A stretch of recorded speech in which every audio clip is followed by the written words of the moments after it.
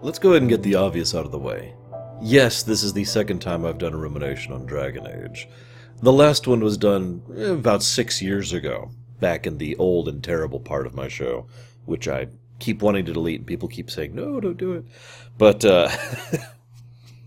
point being, I made the comment last year that I would be okay with the idea of doing proper remakes of my own ruminations, trying to do them better, basically.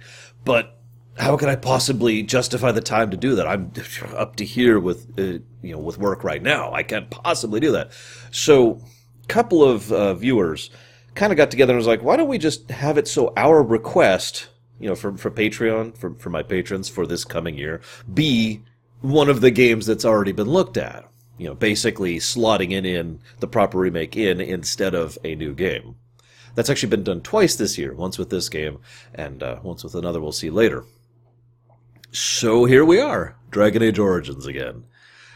I do admit it was a treat to go back through this game. It's always a treat to go back through this game. It's my, it's in my top 10 games for a reason. I absolutely adore this game. Its flaws certainly exist, but we'll try and cover that as we go through this. One of the things that is most noticeable about Dragon Age Origins is how much polish is on display. There is an enormous amount of specifics regarding character design, regarding dialogue, regarding the construction of the narrative and the construction of events as far as gameplay and how events can go, and something that I don't really acknowledge as often as I should.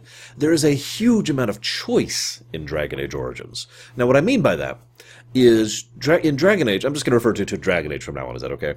In Dragon Age, you can do an amazingly large variety of different things during your playthrough of the game.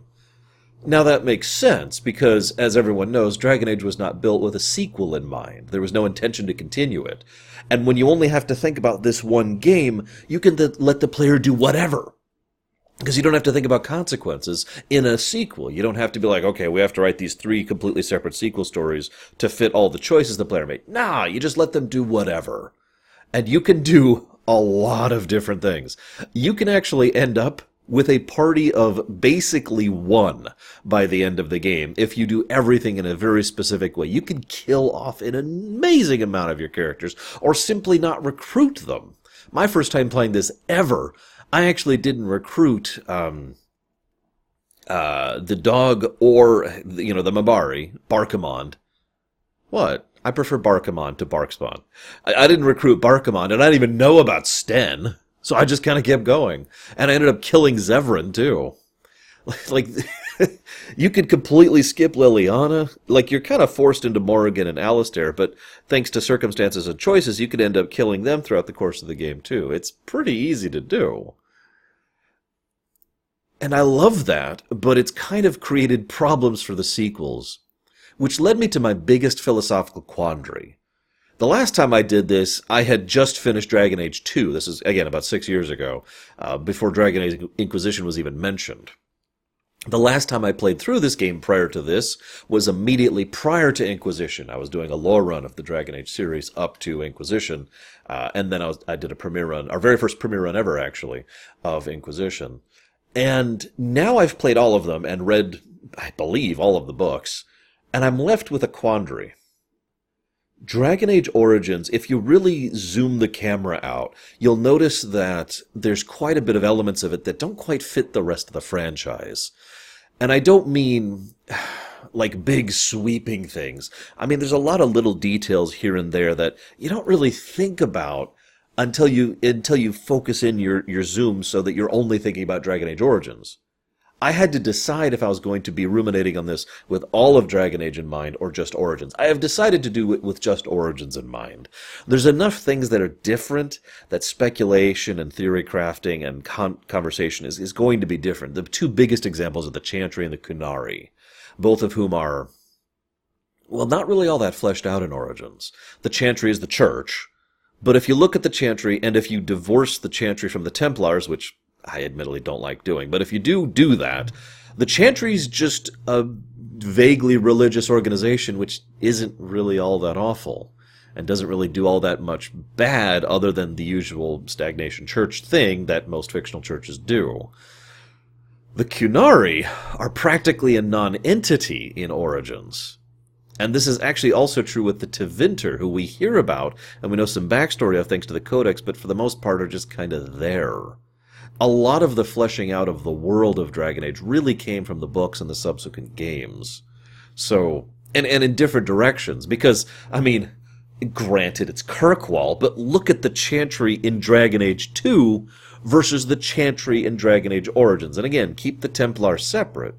Hell, even if you include the Templars, look at the massive difference between the Templars under Gregor versus the Templars under Meredith, right? So you can tell how they were stretching out in different directions as the franchise continued, and with logical reason. It also made issues with things like the fact that you have to consider that so many of the playing characters can be dead when you consider going forward. They had to basically cheat with both Ogrand and Liliana because they just insisted on having them in future games, and they can die in Origins. So, what can you do? But I digress. Let's talk about the gameplay a little bit. Now, I've gone on record as saying that Dragon Age Origins... Sorry, I said it just can't start saying Dragon Age. Dragon Age is by far my favorite BioWare game just to play, although Mass Effect 2 challenges that. However, going back through this time, obviously I was not cheating for the sake of time because this is an enormous game and I had a lot of ground to cover, but I actually set up saves at certain points and basically turned the cheats off because I wanted to challenge that presumption. I wanted to say, is that really true? And I am forced to acknowledge that that presumption is not 100% true because certain aspects of gameplay are just not that enjoyable at all. For record, I have beaten this game on Nightmare, and it was enjoyable to do so, but I did so as a mage because, this is just opinion, playstyle as a melee is awful and frankly kind of boring. I also find it just absolutely aggravating the way that you have to mod in certain functionality if you want the AI setups thing to work well. Although I do love having that, the Gambit system. I know they don't call it Gambits.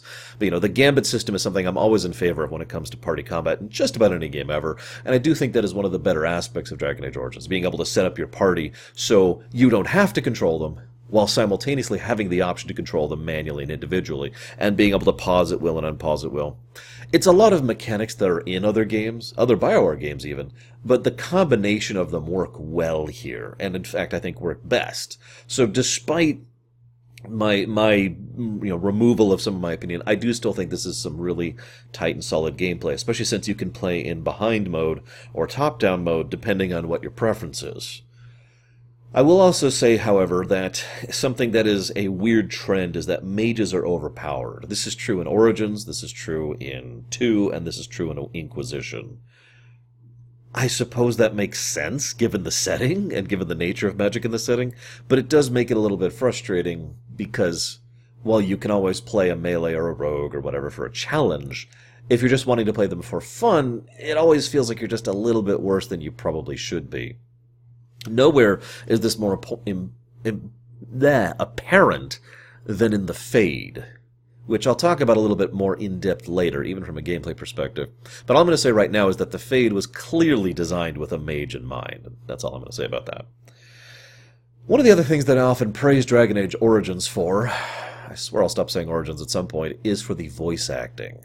Now, there's not really any actively bad voice acting in this game.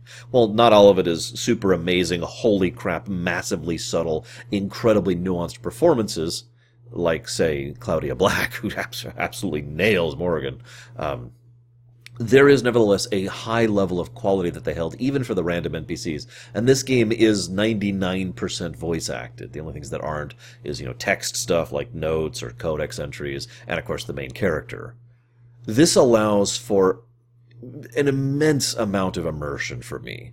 This is something that I've been saying over in my own Lore Walker Theater thing. Even an NPC is important when it comes to voice acting, and therefore even an NPC needs good voice direction and a good voice actor. Even if you only see him once, even if they're just there once, having that different voice and having that different presentation helps immensely in making you feel like this is a world that actually is, rather than a series of linear corridors you are playing through.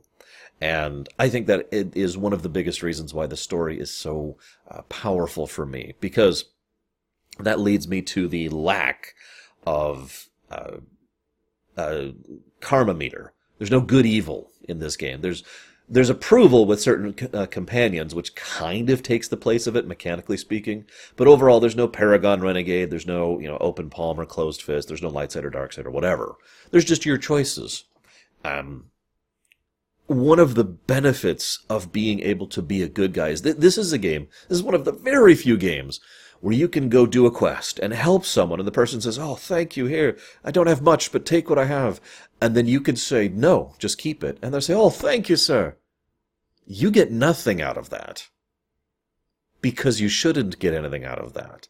There's no meter that goes up, there's no karma thing that increases, and there's no side benefit or increased experience or whatever.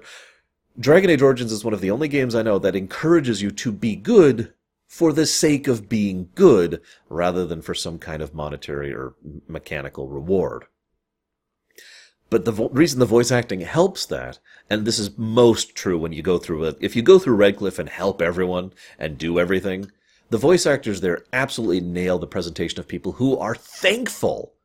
I can't put into words how much it helps when a voice actor throws themselves into saying, thank you so much. Oh my God, my beautiful girl is back. I was so scared for her. Or, oh, Father always told me to say thank you, thank you. And all those little presentations add to that feeling of I did something, I accomplished something, which is, of course, one of the fundamental points of a video game to begin with. You doing interactive medium, right? I love that, and it's something that they absolutely nailed throughout the course of this game. I also love the fact that you can still be, how do I put this? The fact that you can be a gradient. Dragon Age Origins does not require you to be good or evil or in between. You can choose your own personality. What I mean by that is, oftentimes when you're playing a role-playing game, even one that allows you to select dialogue options or whatever, you're kind of pigeonholed into one of those three categories. You're good universally, bad universally, or kind of neutral universally. And sometimes you're not even neutral, you're just doing bad and then good to even it out. Tor is a good example of that. So, having, in Dragon Age Origins, there's so many times where you get a dialogue option and there's 5 dialogue options that you can pick from.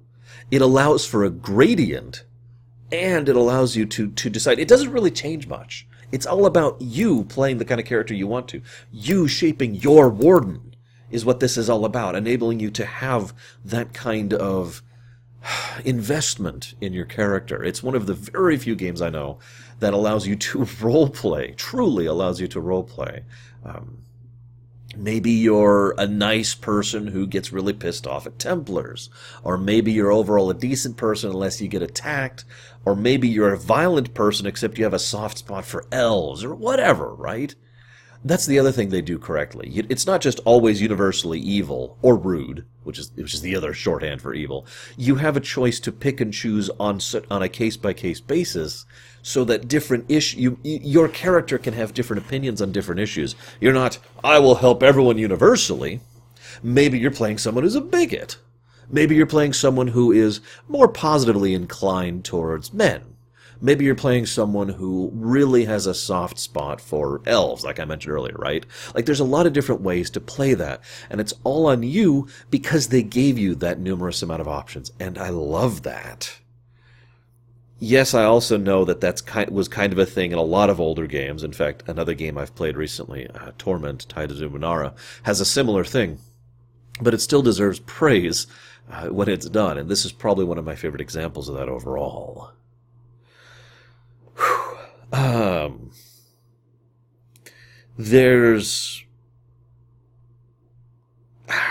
wanted to talk about the combat here, but I kind of already have. The only thing I wanted to mention is that there's 3 types of skills for the most part in this game. This goes true regardless of what class you are. There's incredibly overpowered, there's filler, and then there's situational.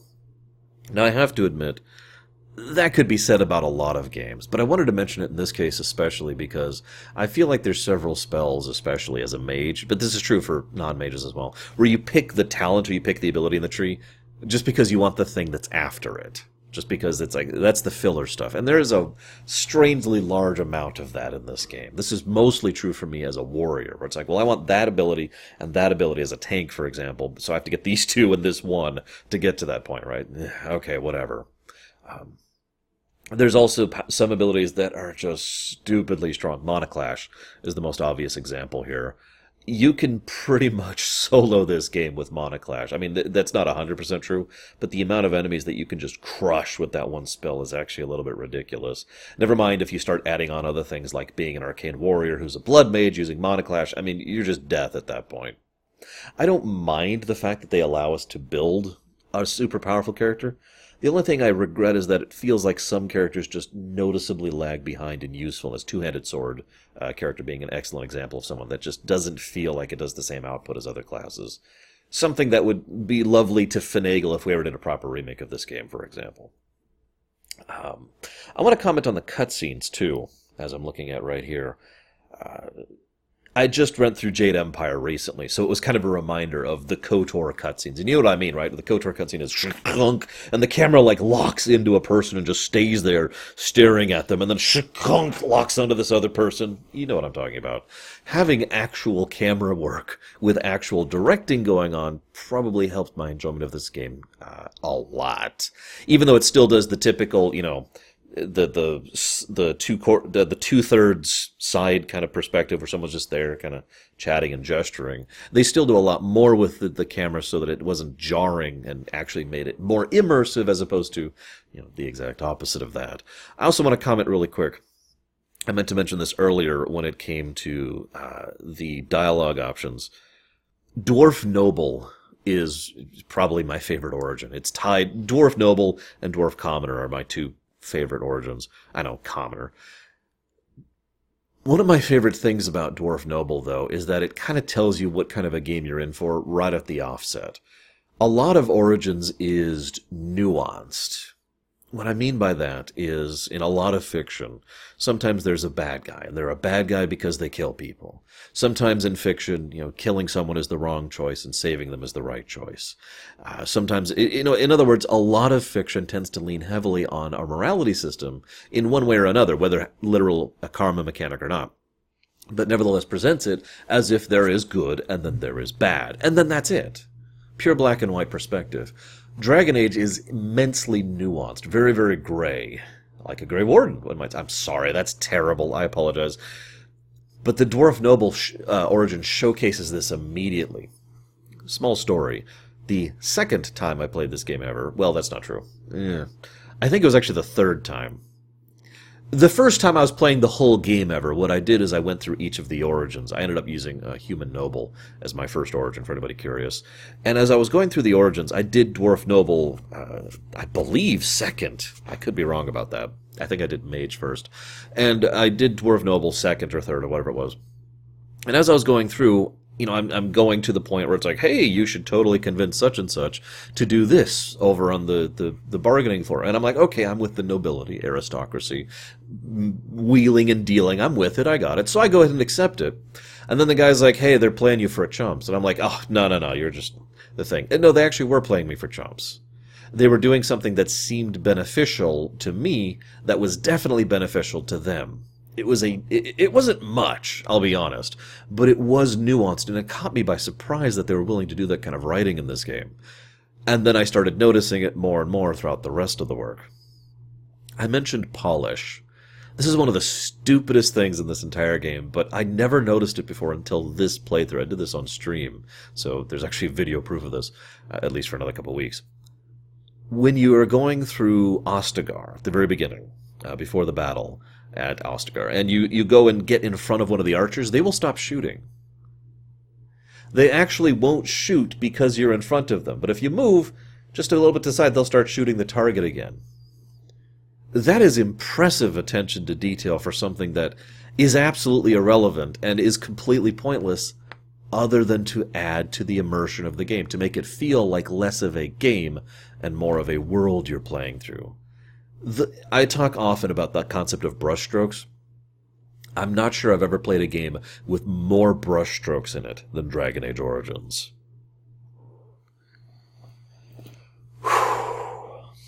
Where where to start? Now, so let's talk about the story now. Let's talk about mages. I played a mage for this playthrough, for obvious reasons. Magic in this setting is strong, but also strangely limited. A mage can be like, oh, I'm super powerful, and can still be killed by a random archer with a bow and one arrow, right? Or one guy getting up there with a sword. So mages are, in lore, glass cannons, and usually have severe restrictions on what they can do and how they can do, either societally and culturally, or literally, because monopools are a thing in lore as well. It's one of the reasons why people tend to have so much lyrium around, but even that has the counter effect of lyrium addling, or becoming addicted to lyrium, which is a very serious problem. Never mind the fact that you need lyrium supplies, which you usually have to get through the dwarfs, and basically means more money. I like all of this because it presents a well-constructed scenario where mages are powerful, but not too powerful. It hits a good balance point. It also, of course, brings up the other obvious problem with mages, the fact that every mage ever, all the time, always, is a threat, whether they want to be or not. I don't know a lot of other settings that really do this kind of a thing, where there's someone who is born into something who is a threat simply because they are born that. I actually have something like that in my own setting, and anybody who's watched the Primus stuff knows what I'm talking about. But simply by being a mage, you have the probability of being possessed by a demon, or being influenced by a demon, and opening a portal through the veil, and fade stuff coming out, and everything going to hell. Just by being it. Now, that makes a lot of what they do about the mages very understandable. Let's keep the mages in one area. Let's teach them. Let's provide for them. Let's take care of them. All of that, on paper, makes perfect sense. We actually had a discussion about the mage problem during the recent stream I was doing, so just about a week ago now, when I was prepping for this game. And as we were going through it, I pointed out the obvious flaws in this, because on paper it is a good concept. But in execution, the mage towers are prisons. In execution, they are people who are oppressed, who are pushed down as a consequence of them. And even the nicer mage towers still treat them as if they are prisoners, as if they are a threat, and as if there is nothing wrong with doing whatever they have to in order to keep them contained, because mages are a threat. You can see the Templar mindset here, but it's also very easy to understand the mage mindset. I don't want to get too much into real-life controversial topics, but I imagine some of you out there could understand being born a certain way and being basically treated worse as a consequence of something that you never chose. It's not like a mage chooses to be born, which is another interesting aspect of the setting. It is birthed into you. It's a bloodline thing. It can come up from people who were not mages, and it can have an actual trait which can be passed down genetically. There's actually a family, forgive me for getting into Dragon Age 2 stuff here, but there's a family mentioned, I can't remember the family line, forgive me, that's actually been actively trying to breed Majory out of the family line, through generations of effort, and which fails miserably thanks to your father and mother. But anyways, getting off topic. So the idea of the circles makes a lot of sense. One only has to look at something like Kirkwall to understand the reality of how that doesn't work. But again, even something like here, this tower, the circle here, is a place that is oppressive, even if they try to be polite about that oppression. There are still mages here who are a little bit and there are Templars here who are more than willing to kill, basically just because. We learn a little bit about this from Anders as well, over in Awakening, and I don't want to cover too much of that because I'm trying to keep my focus just on Dragon Age Origins. All I'm going to say is that the Gilded Cage is very much enforced. Which brings up an interesting question. Do you think that there is a better solution available, given the circumstances, that can withstand corruption and personal bias? Again, even a good idea has to be executed properly. This is something I've been talking about so much recently when it comes to game ruminations and game design concepts in general. So you have to do it right. So is there such a thing that can actually be a better option for the mages? I mean, I've heard people discuss in real life the idea that maybe it would be better to just kill off mages. They're born, they've got magical blood. Better to just nip that in the bud, just get rid of it as a problem. This is also ignoring the other side of things, that a mage who is disciplined and can control themselves can benefit society greatly. It's been shown several times in history that mages are an enormous change to military conflict, never mind the ability of medical technology. I mean, one of the things that's mentioned is that whether or not, a cut from a chunk of iron that may or may not have any rust on it, whether that's going to be lethal thanks to infection, or just a small issue, depends on the distance between you and the nearest mage who can cure you. And again, that's an in-lore thing, not just a gameplay thing. Just food for thought. As ever, love to hear your guys' comments. Let's talk about the Chantry really quick.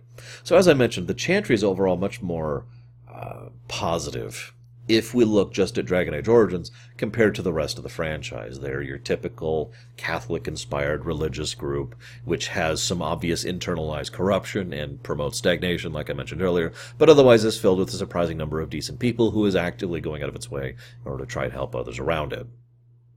One thing I bring up about the Chantry, though, because I don't actually have much to say about the Chantry itself in Dragon Age, do you think their story about the history of magic and Darkspawn is correct or not? Now, I mentioned this during the lore run of Dragon Age, that a lot of the lore we have of the backstory of Dragon Age is all speculation. Most of it's said in character, which means it's automatically something that is suspect. Now, having looked back at it and having gone through it, I have a very strong feeling that it was probably intended that most of the mythos was, at the very least, close to accurate, and that they have since changed their minds on that and gone back and started retconning some of that in order to make it that it was always lies. Trespasser for Dragon Age Inquisition is a good example of what I'm talking about. So, that leaves us with an interesting question about the Darkspawn. What are the Darkspawn? Why are they? And where did they come from? Now, even if we encompass all of Dragon Age to date, we still don't have answers for basically all of these questions. We have in-character speculation and out-of-character speculation. The most obvious one being that, the mages went and they entered the Fade and, it was horrible. They became corrupted or were corrupted, depending on which version you prefer. I gotta say, just really quick, I have a inclination to believe Corypheus, at least in Dragon Age 2. I know that's off topic, but I mention that because that is obviously very relevant for the entire concept of the original Tevinter and the original Archdemon / Old Gods and the original Darkspawn. His comments about it was black, it was supposed to be golden, but it was black, that doesn't sound like a lie to me. That sounds... You have to presume whether or not someone is lying in character or not based on circumstances. And for someone who basically had just woken up and was still disoriented and had no particular motive for lying to the people who was listening to him, I don't think he was trying to deceive us there, thus making the whole situation more complicated. Now, I know I've strayed from Dragon Age Origins again, but I bring that up because obviously that corruption came from somewhere. And based on that, I think it's more likely it came from the Black City itself, which unfortunately we still don't have a lot of information on what exactly the Black City is, although it probably has something to do with the Ancient Elves. Whatever, I'm getting way off topic here. Back to the core point. Let's talk about what we do know. The Darkspawn and how they operate. They're rah, and then they go back underground. And then they go rah, and then they go back underground. We do know the Darkspawn have the capacity for, let's call it basic thought. I usually refer to it as animal thought, but they can't really function without a cohesive mind guiding them. One of the ways I like to mentally think about this is, imagine you're playing an RTS, like StarCraft 2 or whatever, and all of your units are there. Now, if you just take your hands off the keyboard and watch the game, you're probably going to lose, first of all. But second of all, your units still have the ability to do things. They'll still shoot at someone who comes at them. They'll still be like, oh my gosh, if something tries to push through them. But they won't really do anything complex or complicated. They won't actually try to take any initiative. They will functionally take no actions, even though they are capable of acting. Not until you put your hand on the mouse can you actually start making stuff happen. That's how I like to think of what's going on with the Archdemons. The Archdemon is the one playing the RTS and saying, okay, everyone get together, let's get weapons, we need to get some more recruits, let's get some more people down here, let's get some more women down here. I know it's horrible, we'll talk about that later. Right? I bring that up, though, because one of the things that's mentioned is that the Darkspawn are innately drawn to the Archdemons, and once they find them, I'm saying that wrong. They're drawn to the Old Gods, which is the dragons. They're drawn to the dragons, and then they corrupt them, and the dragons are like, I am now an archdemon, and now I will bring my hatred upon the world. I don't buy that. Because there's a massive question mark there. Why would the Darkspawn be drawn to the dragons? What is it about the dragons exactly, who are slumbering under the earth for reasons we still don't 100% know why? Why would they be drawn to them? Why would they then corrupt them upon interaction? What I think is more likely is that what we're seeing is something that's basically random chance. That the Darkspawn roam the underground. Just roam, brains. Oh, what's this? Yeah, it's a dragon brain. And they accidentally bumble into these things, and thus, in so doing, cause them to become archdemons, which leads to the blight. It could also be argued, based on our own definition of a blight, that a blight is technically going on all the time. The only difference is whether there's someone leading it or not. That's actually another interesting point that's been brought up before, the idea that the Darkspawn numbers have never really been going down. And thus, even if we kill all the archdemons, the blight as a concept will never really go away, because there will always be these Darkspawn down in the tunnels. The only way to deal with that would be to get rid of all the archdemons, and then to have a massive, probably years-long effort of just slowly cleaning out everything you can down there in order to try and prevent the Darkspawn from ever existing again. Unless, of course, you had a cure for the Darkspawn. Architect, excuse me.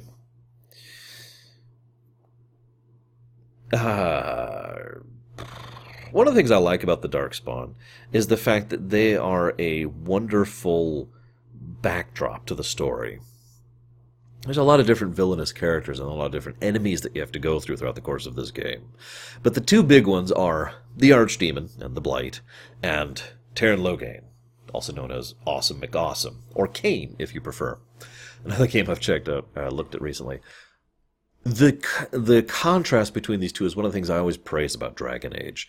The Darkspawn serve as a wonderful baseline, narratively speaking. They are a thronging horde, which basically doesn't really have the ability for fundamental communication, never mind proper sentience and sapience. And they just are kind of here to kill, uptake, okay, now kill. That's all there is to them. Now, that is boring in its own right, and I will admit that the Darkspawn side of Dragon Age is probably one of the more boring aspects of the story. I'm willing to admit that. But I also firmly believe that without that baseline, Dragon Age wouldn't be able to shine as much. The parallel I've used before, I think this was during the lore run, is the Darkspawn provide a black backdrop, so that the darker shades and the lighter shades of the characters in front of this backdrop are more contrasted, unless we have more appreciation for them, given that. It also kind of serves as another method, but I'll get to that later. I want to talk about that later. I also want to mention the Darkspawn basically blight everything. I've had a theory for a long time that the Darkspawn blight, that the blight, the corruption, is actually of magical nature more than it is physical, that it metaphysically alters something, which then changes its physical makeup. This is probably most demonstrable in the fact that there's just chunks of flesh and ichor and weird stuff all over the place when you're going through areas that are infested with Darkspawn. But also on top of that is the fact that there is, plenty of people and things that can be infested by Darkspawn taint, even if they are not physically interacting with them. Obviously the Mabari drinking Darkspawn blood, or any person taking in Darkspawn blood, is going to be a problem. But then we also see, herbivores and plants who get affected by Darkspawn as well, in areas where the Darkspawn are not bleeding all over them, hence my earlier point. Now, granted, blood is a very powerful and notable thing in this setting. It's one of the reasons why blood magic is so strong, which leads me naturally into talking about blood magic. Blood magic in many ways feels like what the dark side of the Force should be, and what it's been interpreted to be in some fictional works, notably back in the KOTORs in the EU. The idea that it is a very powerful thing that naturally would be the kind of thing an evil person would want and would want to use, but is in of itself not an evil thing. Blood magic is simply using blood in order to basically draw for more power than you otherwise would. Think of it like an expanded mana pool. And, of course, blood magic allows you to affect the mind. The idea behind that being something along the lines of, since I have access to literal power of blood, which is an important thing in this setting for whatever reason, that blood allows me to affect your blood, allows me to affect your life, to dominate or control, or whatever you want to think of that as. Given how much the physical realm of this setting is so malleable, I mean, we actually literally see, to use a later example, someone who accepts a demon and becomes an abomination, and they turn into this thing within seconds. Now, some of that may be the limitations of the game engine, but I don't think so. I think that's just the physical representing the metaphysical, and given certain things we learn about the Fade later, that's probably actually true. Ergo, getting back to my point, blood magic. I love the idea of blood magic being, like I say, it's like the dark side. I feel like I've already made my point. You could see why someone who has an evil nature, or someone who is more inclined towards selfishness or greed or pettiness, might be more inclined towards blood magic. It gives them more power. It allows them to manipulate or influence others. It allows them to do more than they could, right? But you can also see why a perfectly good person could use that as well. I need to be able to defend all of these people from this entire bandit camp, blood magic, and then using that to defeat them, right? It is, of course, worthy of note that if the Chantry saw someone using blood magic, they would go after them immediately. Or at least the Templars would. This is probably one of the biggest flaws overall of the mage problem I mentioned earlier, to kind of wrap this whole section up here.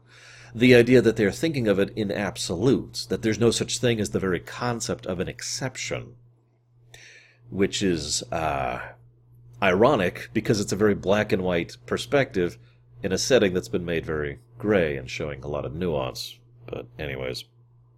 Also, quick aside before I move on. What's up with the Genlocks? Why are they mages? They're dwarves! I mean, I know they're not actually dwarves. I do have a point there. I like to think that the base creature really only serves as a template for the physical form and nothing else. That the whole reason why dwarves are generally not capable of casting magic is because of the nature of their birth, and their being surrounded by lyrium in such quantities for so much of their life. Now, of course, that is immediately contrasted by the fact that any dwarf who was born surface side and spends a lot of the time surface side should be able to use magic, and we have no exception to that. But I don't know. It's ultimately the answer. It's just food for thought. Food for thought. So the Grey Wardens. The Grey Wardens obviously are kind of central to this game, since you play one. And there aren't that many in the whole thing. The Grey Wardens keep things very quiet and very secret. There are reasons why they could do that, why they try to play things close to the chest. As weird as this may sound, I wonder why. Like, I get that there's reasons behind this, but especially in certain circumstances, why not just be more open about it? I also have to, before I go more into that actually, let me switch over to a different topic here. Let's talk about the problem of the Grey Wardens, because there's a Grey Warden problem just like there's a mage problem. The Grey Warden problem is the fact that the Grey Wardens are a basically integral aspect of fighting any blight. And not a lot of people are 100% sure why that is. Like, you know, everyone knows Grey Wardens fight Darkspawn, but they probably are aware, at least passively, of the whole sensing the Darkspawn thing, but basically no one really knows of the core problem, that you need a Grey Warden in order to defeat an archdemon. I'll bring that up in a minute here, too. So, you need Grey Wardens, but not everyone's really sure why you need Grey Wardens. But Grey Wardens also don't really serve a purpose in the intervening years. So what's the point of being a Grey Warden when there's not a blight? Now, obviously, you can see why this is automatically a problem here. You as a Grey Warden society need to be keeping recruits coming in because you're going to age and die eventually. And there's probably not going to be another blight for a while. Remember, it's been 4 centuries since the last blight. So you need people to keep taking this oath and becoming, corrupted with the whole harrowing and possibly dying in the process. And you need people to do that knowing there might not be a blight anytime soon, because you need to keep the Grey Wardens going as a very concept. I mean, what's the alternative? Recruiting people into the Grey Wardens, not having them do the harrowing, so they have none of the abilities, and they have none of the detriments. And then what do you do if Darkspawn start showing up? Or what do you do if a Blight starts? Oh, quick, quick. Guys, we need a bunch of Grey Wardens right now. Quick, quick. Right? I mean, I could see that being a logical response. But the other problem is the Grey Wardens could wield tremendous amount of political clout, given their relevance, and thus more or less naturally become a political entity, rather than let's call it a reality entity. What I mean by that is, during a Blight, Grey Wardens serve a very functional purpose. Defeat Archdemon, disperse Blight, right? That's reality. But once that's gone, well, now we have these people who are beloved by most people. Just about anyone knows what a Grey Warden is. Even some random dope on the street, some illiterate guy or girl knows what a Grey Warden is, right? So there's a lot of clout and a lot of influence that goes with that. I bet if Weishaupt said, hey, we need to do such and such, I'm pretty sure most people would probably listen to that. But that also comes with a consequence as well, because they still need money. Or to be slightly more accurate, they still need funding. They still need resources, they still need personnel, they still need traders, they still need equipment, they still need repairs and services and all the things to maintain what is functionally a private army in multiple nations simultaneously.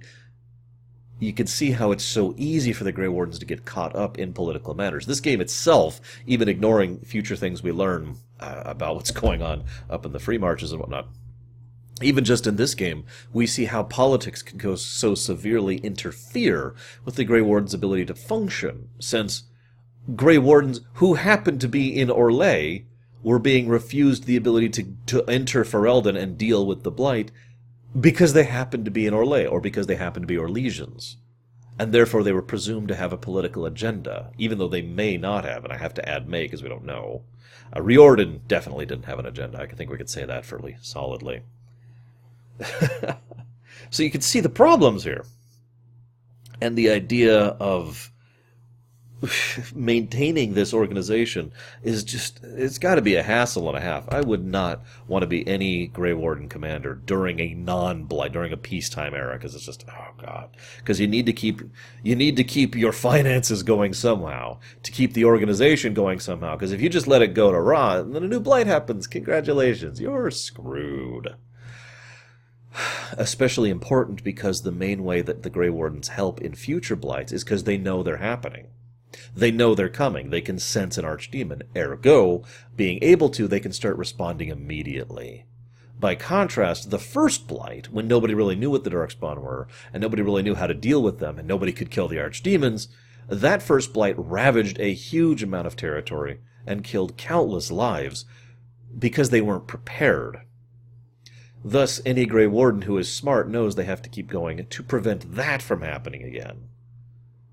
I find myself wondering, to relate to Inquisition for a minute, how much the Grey Wardens deliberately stay political, deliberately get involved in political affairs, and literally hire themselves out as mercenary groups in order to keep the organization going, just to prevent that from happening. A very pragmatic choice, but a very nuanced one too, if you ask me. Lyrium is the next thing I want to talk about. Lyrium, obviously Actually, you know what? I'd take that back, because I don't really want to talk about Lyrium, because most of what we learn about Lyrium we learn about in the future games. In this game, all we know about Lyrium is it's something that grows underground, and it contains literal magic, that it's basically mana, or ether, or aether, or whatever you want to call it. But the thing about Lyrium is Lyrium has to be folded very carefully and precisely into something to make enchantments. It's mentioned to be incredibly boring and take forever, and require very, very careful and precise precision. Which is why Tranquils exist, of course, and for no other reason whatsoever. Okay. If we're going to talk about Tranquils, unfortunately, we have to talk about Dragon Age 2, because Dragon Age 2 is one of the only times when someone who was Tranquil is cured, or more accurately, temporarily reconnected with their soul, from being Tranquil, and then put back. And that person was begging for death as a mercy, and then they went back to being their Tranquil self. I think based on that, and a few other tidbits here and there, we can safely say that being tranquil means you are effectively a prisoner in your own body, fully aware, and not capable of doing anything, that you are no longer in control, that you simply become a voice box that responds to commands.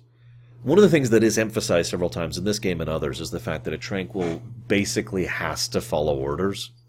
There's a few tidbits around that, but in general, if you tell a tranquil to do something, they have to, which is one of the reasons why the tranquil solution over in Dragon Age 2 is so damn terrifying and disgusting. This also means that any given tranquil is basically the perfect slave. I know that sounds horrible, but you can kind of see it. And again, we get into this nuanced thing again. This is very dark gray, but this is still gray because even ignoring the obvious, incredibly obvious possibilities for abuse when it comes to tranquility, we also have a pragmatic perspective here. Let's presume for a moment that you have a mage, and this mage is a criminal, a bad criminal, someone who is really awful. So, okay, we could kill them, or we could turn them into a tranquil. Turning them into a tranquil basically turns them into a useful resource. They are now a diligent worker who will do whatever they are told and has the ability to do things, mundane little things that other people have problems doing because they get bored. But a tranquil doesn't get bored. It's mentioned one of the reasons the tranquils are so good at enchantment is because the meticulous and time-consuming effort of relaying this lyrium over and over and over and over and over for hours on end doesn't bother them, and a tranquil doesn't need to rest or sleep. They can just do this for hours, days, if necessary, in order to make this product. And of course, they can then sell these enchantments and make money to fund the circle, and you can kind of see the pragmatic side of that, which brings up the most important question when it comes to tranquils. Do you think that the people who are making them tranquil, the lead Templars and the head mages, do you think they know? I asked this question on stream, too, and I'd love to hear your guys' thoughts, as always. Do you think they know that they are consigning these people to what is effectively a living hell? That this is one of the most terrible and nightmarish things that you could ever experience, and that this experience is just a waking, endless, screaming hell? Do you think they know that? Bonus question.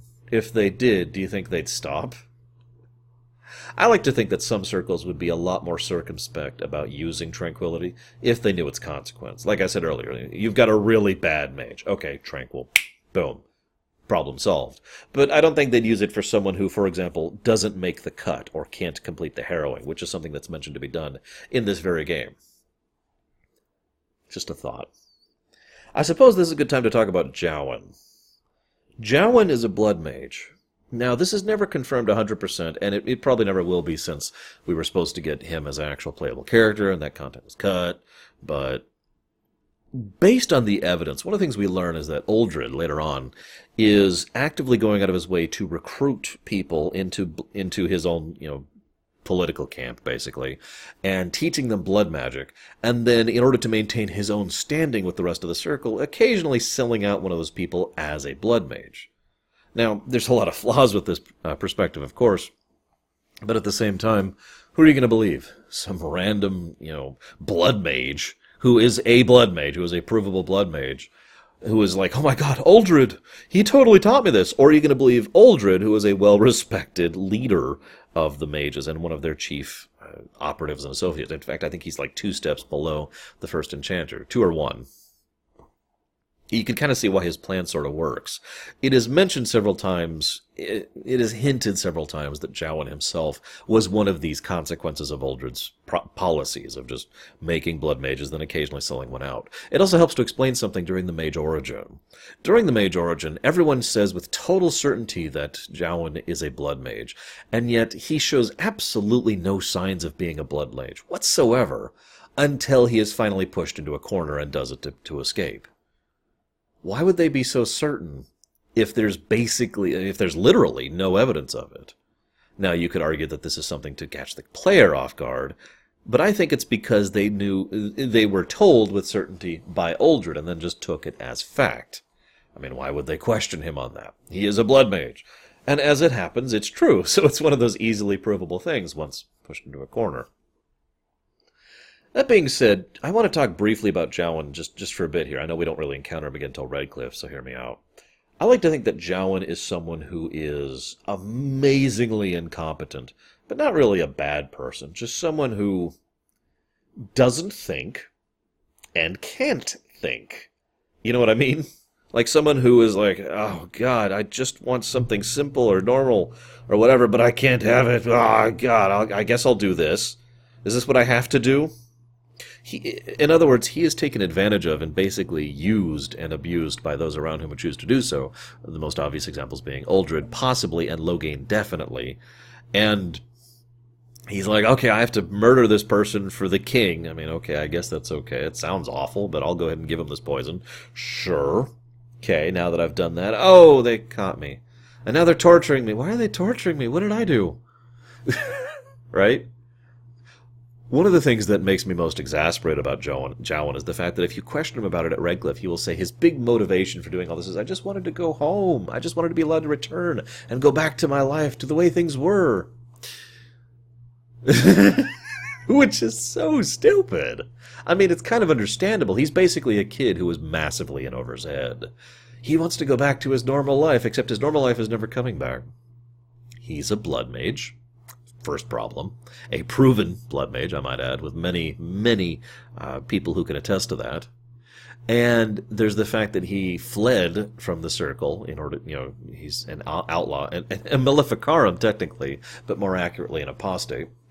And I mentioned earlier the no exceptions problem, right?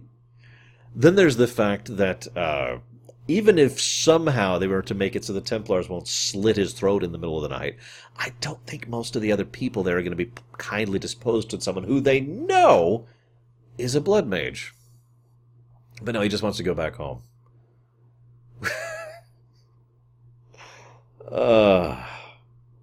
Let's talk about the Fade really quick here while we're on it. One of the things that I like about this game is the fact that they give you a lot of information about the Fade, and yet there's still a lot of things we don't know about it. Now, a lot of the nature of the Fade, and most importantly, the Veil, is actually covered in future games. What we do know based on this game is the idea that the Fade is metaphysically connected with the whole world, and thus the world can affect it just as it can affect the world.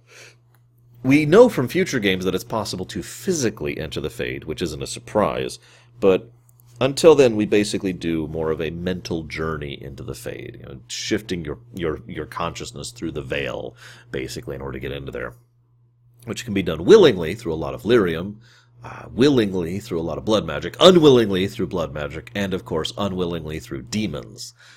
Which brings me to my next point. Demons and spirits. Now, I've argued for years, and apparently this has kind of become true in recent time with some of the recent lore. I've argued for years that the only difference between a demon and a spirit is intent and mentality. It's like a political faction rather than a completely separate entity.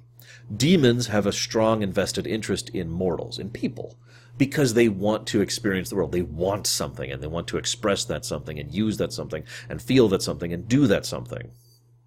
And that means getting out to the rest of the world, possessing someone or making a bargain with someone or, usurping someone, which is what an abomination really is. An abomination, just because I didn't really cover that already, is when a mage is basically destroyed and what's left of their body is turned into a vessel for a demon. This is actually important because when we actually see Uldred, when we encounter him towards the end of the tower, that's not Uldred anymore. That's just the Pride Demon who has taken over his body.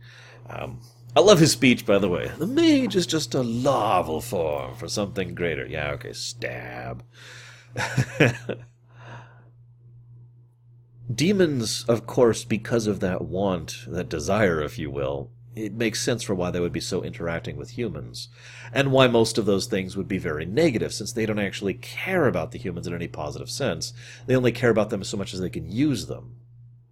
I say humans. I should say mortals, to be more accurate. There's plenty of races in this game. No, I'm not trying to be human-centric.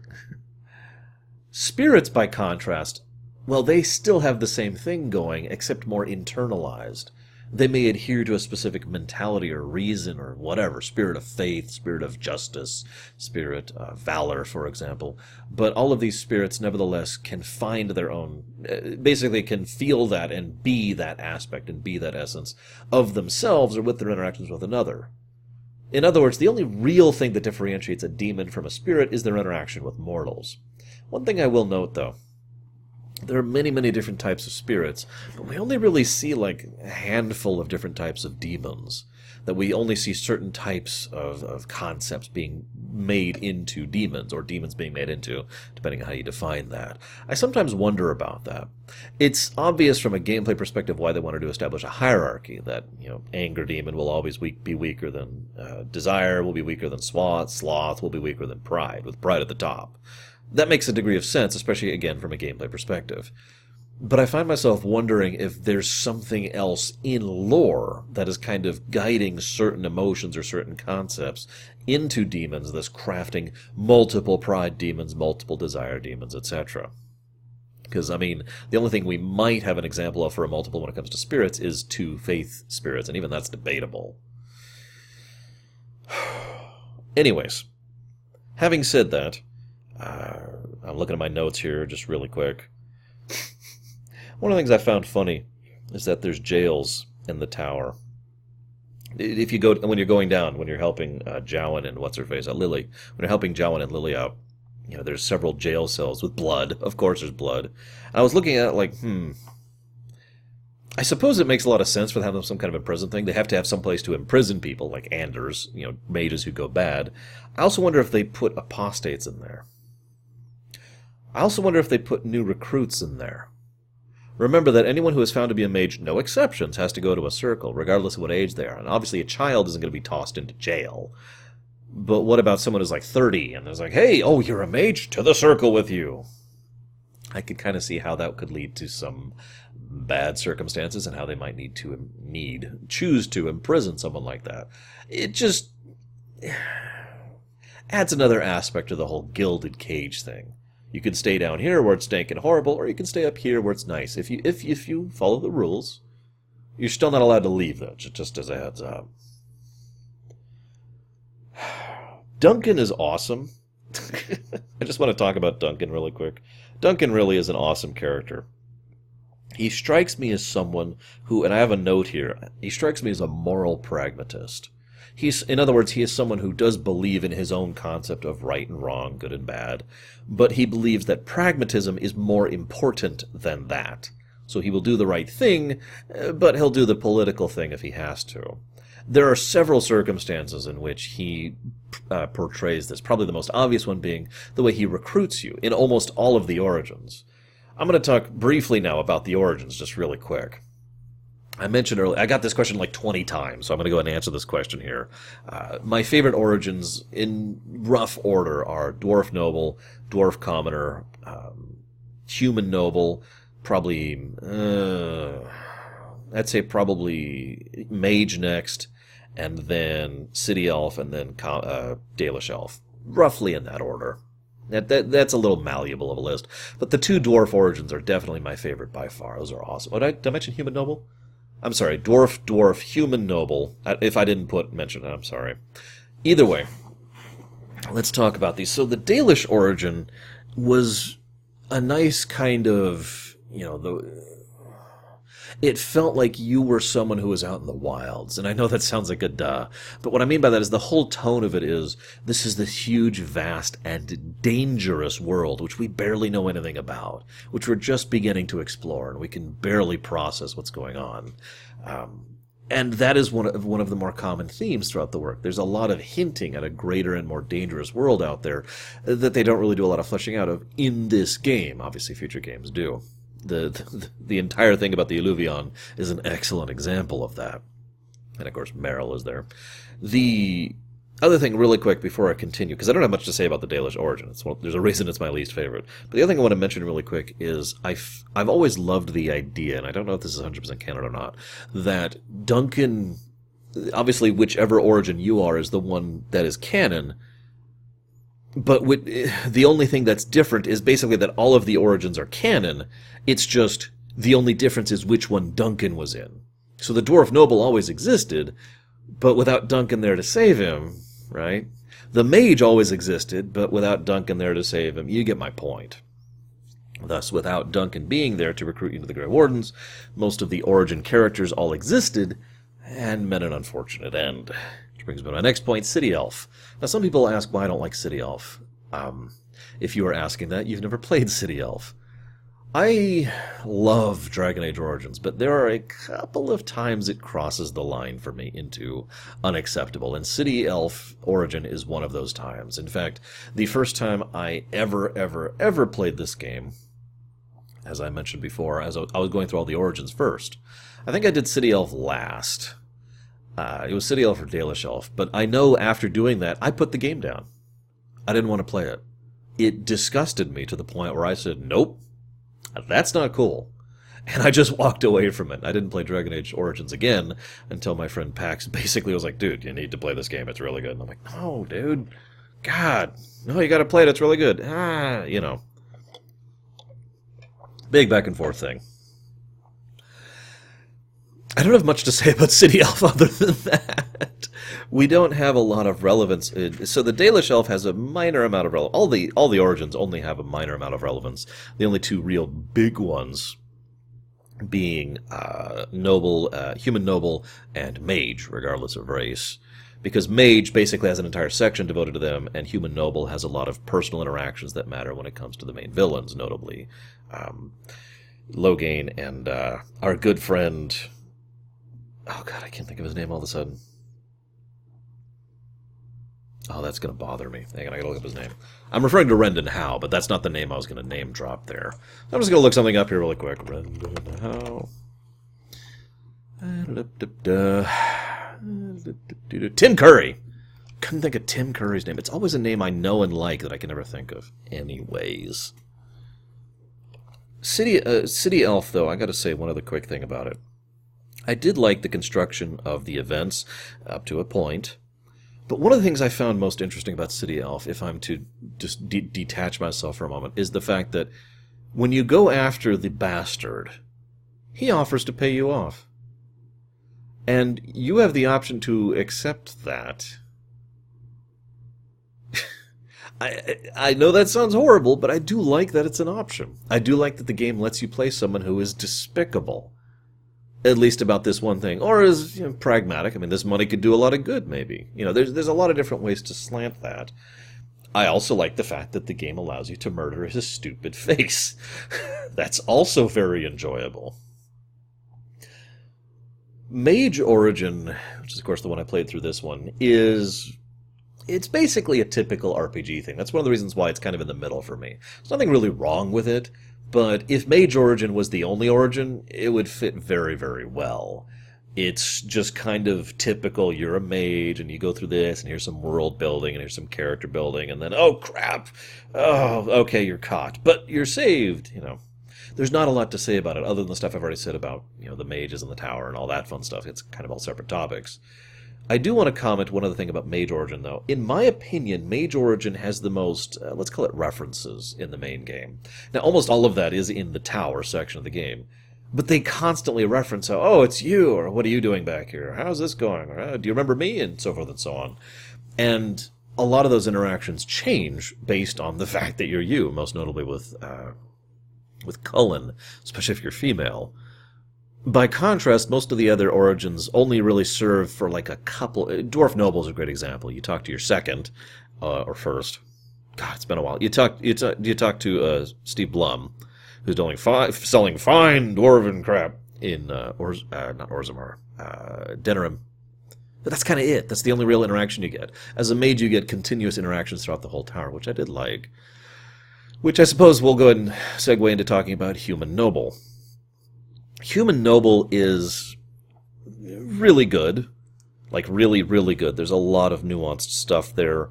You can play a spoiled brat. You can play a evil bastard. You can play a war-hungry bastard. You can play someone who's a dutiful child. You can play a really good person. You have a lot of options for playing your noble character. And you will get some interesting feedback from your family members, who will, of course, all die because it's a Dragon Age game.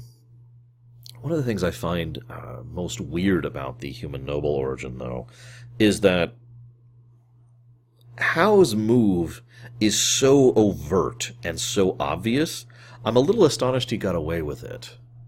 The only reason I can even presume that he came close to getting away with that is because there was another issue. In fact, there were two. There was the Darkspawn, and then there was a civil war.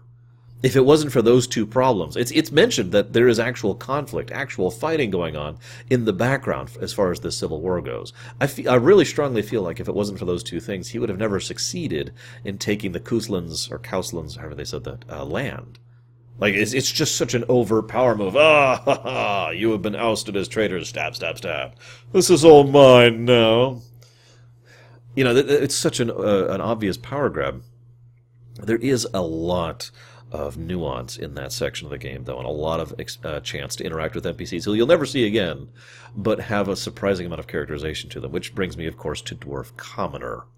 Now, Dwarf Commoner, I admit I don't remember all that well. I didn't replay it for this particular rumination. In fact, I only played the mage one because time is always my enemy. However, what I remember most about Dwarf Commoner is the fact that it's a wonderful insight into half of the dwarven culture. You play a casteless. You play someone who is... I'll talk more about the casteless and the dwarves in general when we get to the dwarven section. You get a very upfront and personal perspective on exactly what it means to be casteless, on exactly how irrelevant you are, and exactly how disposable you are, and exactly how integral you are to the continued function of dwarven society. I love seeing that underbelly. I love seeing how it supports the far more polished society above it. And I love the fact that, once again, you can choose which kind of, bastard you want to be. Which brings me, of course, to Dwarf Noble, my favorite origin by far. Love the Dwarf Noble stuff. There's so much great stuff there. It's probably one of the most nuanced story arcs. It also, of course, is chock full of politics and culture and lore. Of course I love it. A lot of what I'm going to talk about later when it comes to the dwarves and their nature is going to come from the Dwarf Noble origin. But in addition to that, I also love the fact that your brother, or Balin, basically, is someone who comes across as the kind and considerate and understanding one. And I mention that because I feel like it's too rare. Too often fiction will portray a scheming politician type, whether they're corporate or government, as someone who is slimy and unlikable. Balin comes across as very charismatic, someone who actually would get along with people. Which makes more sense. His charisma score, if you'll forgive me for putting it that, should be higher. So it makes sense that he would come across as that. He should be the kind of person who gets along with people, and only reveals the rougher side of him when he doesn't need to. Of course, he also basically completely manipulates us into a corner, and in order to remove us as a potential player for the throne, since it was going to be ours, let's be honest. I look at that and I think... I don't know, I think of how normal and typical that must be for dwarven society. The idea that, it doesn't matter, friends, cousins, brothers, whatever, all have to manipulate and maneuver each other as much as they have to, as much as they need to, in order to jockey for position and very survival. Because if you don't, they will, and then you'll be screwed and probably killed. One of the other things I like, just a very quick side note about Balin, because Balin shows up briefly in the Dwarf Commoner, in the background of the Dwarf Commoner story as well, is that Balin isn't a completely horrible person. He is ruthless and frankly rather immoral, but he also genuinely believes in doing what's best for the dwarves. He's a very progressive kind of a person. And he's also pretty nice to the people he does care about when he doesn't have to kill them for political expediency. What I'm trying to say is that I have the very strong impression, and I could be wrong, that Balin would actually be a good guy, a hero, if you will, if not for the society into which he was born, the dwarven nobility.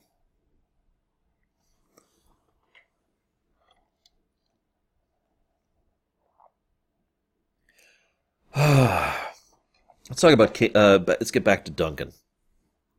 So Duncan recruits you.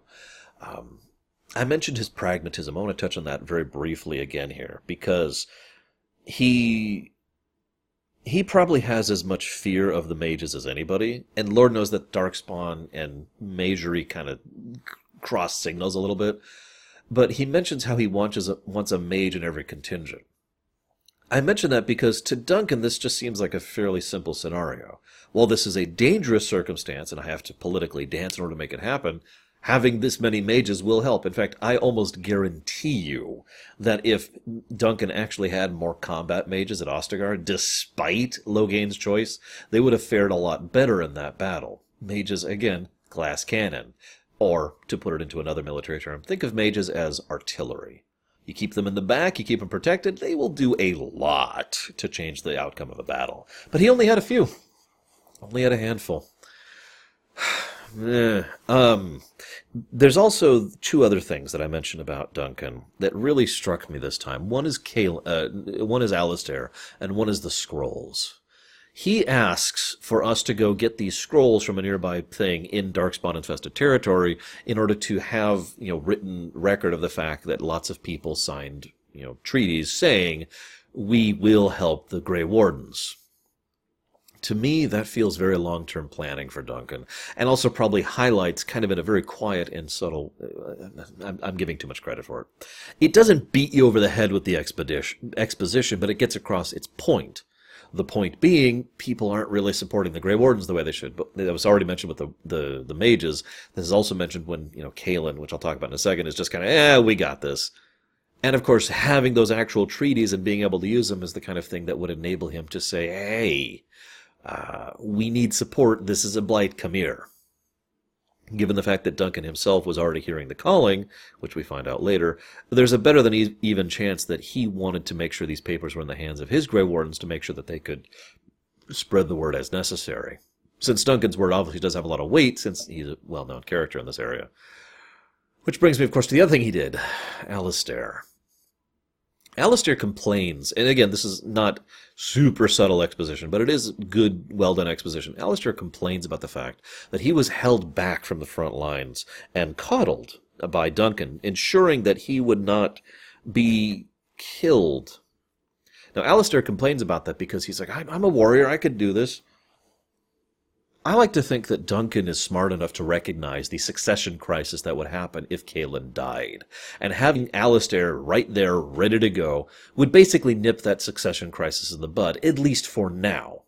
Later on, we could debate this a little bit more, but making sure that Alistair is safe and secure was a very smooth and, frankly, intelligent way of saying, okay, with this, we have a new king. No need to go to battle, let's go fight the Darkspawn. Just my opinion on that. Let's talk about Kaelin. Kaelin is one of those debatables. Now, I brought that up during stream, and someone was like, what? Who ever talked about Kaelin? I find Kaelin fascinating because I have heard people debate his character for years, and as ever, I would love to hear your guys' thoughts on Kaelin in particular. Is Kaelin someone who is... God, I just realized I just reached Ottgar. How long have I been talking? I've been talking for an hour and 12 minutes. Oh my God, I'm never going to finish this. My throat's going to be dead by the end of this rumination. Kaelin is someone who could be perceived as a complete blundering idiot. Someone who is smart when it comes to politics and stupid when it comes to military strategy, or someone who's a glory hound and feels cloistered by his royal life, or someone who's just a puppet on Celine's strings, or there's a lot of different interpretations here. One of the things that Logain makes a very, very clear lack of respect for Kaelin in every scene where Kaelin is brought up around Logain. And I mention that because respect is a big deal to Logain. In fact, his respect of you is one of the only reasons he finally yields towards the end of the game. I also mention that because some people have seemed to take it as read that Celine was going to marry Kaelin and then the two were going to do their whole thing and blah, blah, blah. That's not necessarily true. That is only Logain's interpretation. And remember, Logain was someone who insisted the Grey Wardens were a threat to his rule because they happened to be Orlesian. So... that being said, it is worth noting that ancillary works have since fleshed out the fact that there are plenty of Orlesians, in fact multiple separate factions of Orlesians, who were in fact planning and plotting in order to try and reclaim Ferelden, some nicely and some otherwise. And I have to point out from a political perspective that if Celine and Kaelin married, that would be probably one of the most peaceful, less horrible ways to unite those countries into a singular country again. Making a new country out of it, in other words. I'm not necessarily saying that would be a good thing. I'm just saying that's the kind of thing that could have been a maneuver that both were in favor of. Let's put aside all our old hatreds and literally have a new future together. Regardless, So Davith and Jory. Now, one of the things I like most about Davith and Jory is the two of them really serve. Well, first of all, they both die. This is the last time a BioWare game really caught me by surprise when it came to your recruited character dying early on. Like, from this point on, I was just waiting for it, right? And in fact, since I played Mass Effect after this, which I think I've mentioned before, I was like, oh, yeah, okay. Go ahead, Sergeant. I can't think of his name now. The guy at the beginning of Mass Effect 1 who dies horribly. You know what I'm talking about. But I did like both of them because they're a good insight into what you could call typical adventuring party types. You've got the rogue who's a decent guy and who has, the right of it. He flat out says, the rogue with the heart of gold, basically. And he flat out says, what about your pretty wife back home? Wouldn't you be willing to go out and die? Wouldn't you be willing to fight and lay down your life to save them? And then you have the knight who's all about the glory. He actually won a proving in order to be qualified to become a Grey Warden. And of course, as I mentioned before, the Grey Wardens are well known and well established throughout the entirety of the setting. So anybody would be like, aha, yes, I shall be a Grey Warden, and I shall... Wait, you want me to drink from a cup that may kill me? His line says everything about his mentality. There's no glory in this. For years, I've heard people debate what Duncan does next. I am on Duncan's side for two very important reasons. Number one, and I talked about this during the lore run as well. So, number one, he draws his weapon on Duncan first. Duncan does not draw his weapon until he is already being threatened with a sword. So then and then he guts him. And it's very clear he does not want to do this. This is not some kind of murderous evil intent. At best, this is callousness. The fact that I have to say really quick, this would be solved a lot easier if just everyone drank at the same time. I mean, seriously. Funnily enough, we'll never know if he would have survived or not. The other reason, though, is because of desertion. Now, I stopped to talk about the very concept of desertion for like 40 minutes during the lore run, or some insane amount. I'm not going to do that again here. All I'm going to say is that desertion is a very serious problem that does have to be dealt with very seriously in a total war scenario in a military environment, and this applies in all of those cases. The Darkspawn are a severe, immediate military threat that has to be dealt with, and what Jory did... Or Davith. I actually don't remember which is which right now. Please forgive me. But, what he did was basically desertion. Nope. I'm out. That being said, I wonder if Duncan would have let him go if he hadn't drawn his weapon, if he had just turned and ran. I sometimes wonder that, because I'm not sure he would have killed him. In fact, I'd like to think he wouldn't have. But again, I'm not sure, because he drew his weapon, so we'll never actually know. I'm looking at my notes here. Let's talk about something else that I don't think I've brought up before. I want you to imagine a scenario. During the meeting, we see that there's one of the Chantry Mothers there, and Uldred, the representative for the mages. Wynn is there too, but she's over on the side. So Uldred says, we don't need to use the tower. We don't need to have them back there. All you need to do is have our mages send up a signal.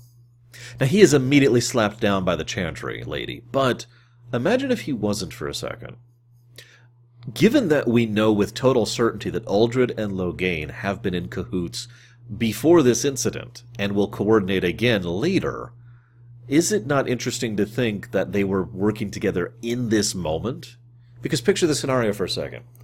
There's no tower, there's no lighting the beacon. Instead, there's just the mages who are going to send up a signal. Uldred and his mages don't send up the signal.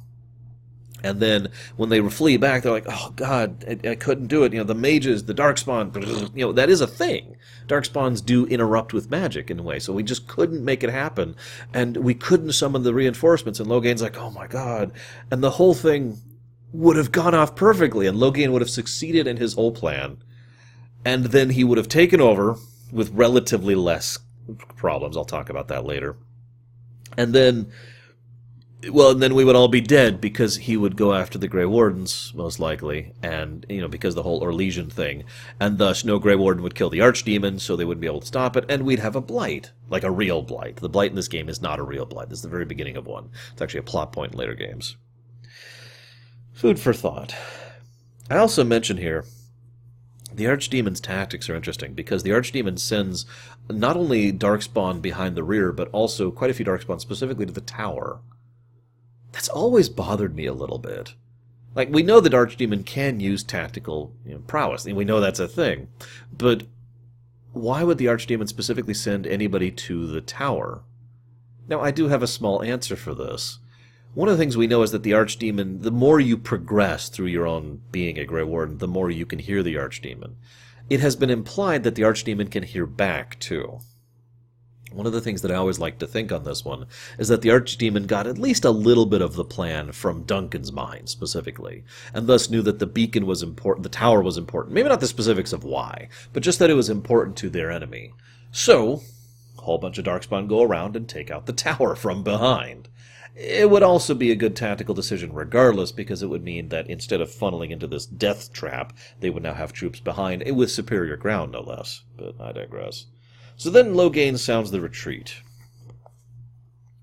Question. I'm just now getting I have 3 pages of notes. I'm just now getting to my second page. Question. Do you think Loghain always planned to retreat or not?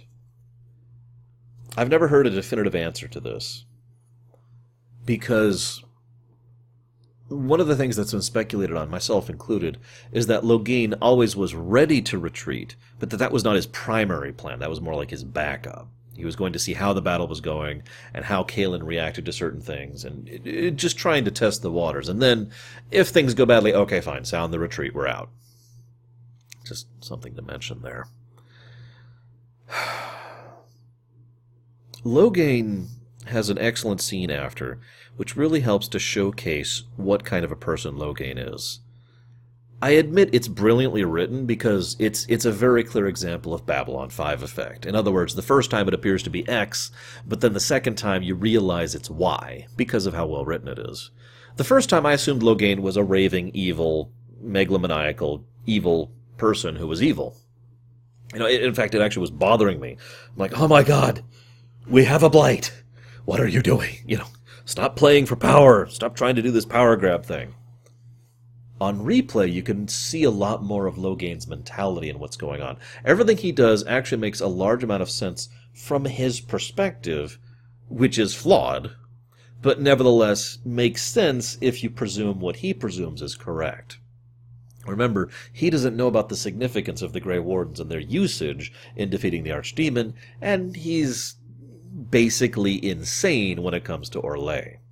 My personal favorite example of this is in this cutscene, which is why I wanted to mention it here. Loghain is now, okay, I am regent. That means I am the head of the armies. So we need to build up a new army and we need to go deal with the blight. Let's go deal with the blight right now. Let's go. Now that makes sense. If everyone had just done that, ignoring the Archdemon problem for a second. So let's assume the Archdemon is killable by anything. Let's just presume that, which is what Loghain presumes. So, if all the Banorns had just said, yeah, okay, and raised up their new levies and charged with him to war, he probably would have nipped the blight in the bud right then and there. He is a brilliant tactical general. It's mentioned many, many times, and he himself is a tremendous warrior, and really good on the battlefield. But Loghain is not as charismatic. Loghain cannot play at politics. Loghain cannot play at people.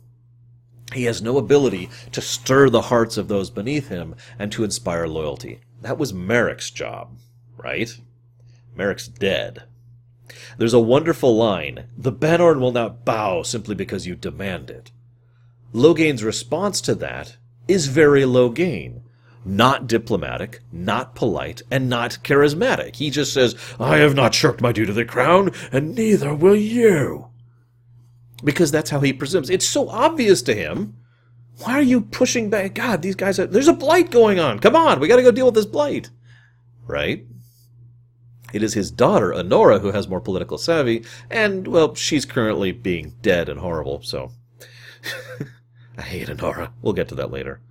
So we get to the first town. I only have a couple of... We're going to speed up a little bit, I swear, because now we're going to be covering more topics in region rather than going over all the concepts of the setting as a whole.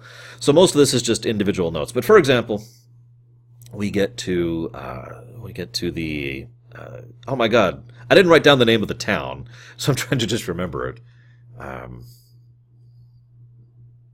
Yeah, I give up. We come to Lothering. There it is.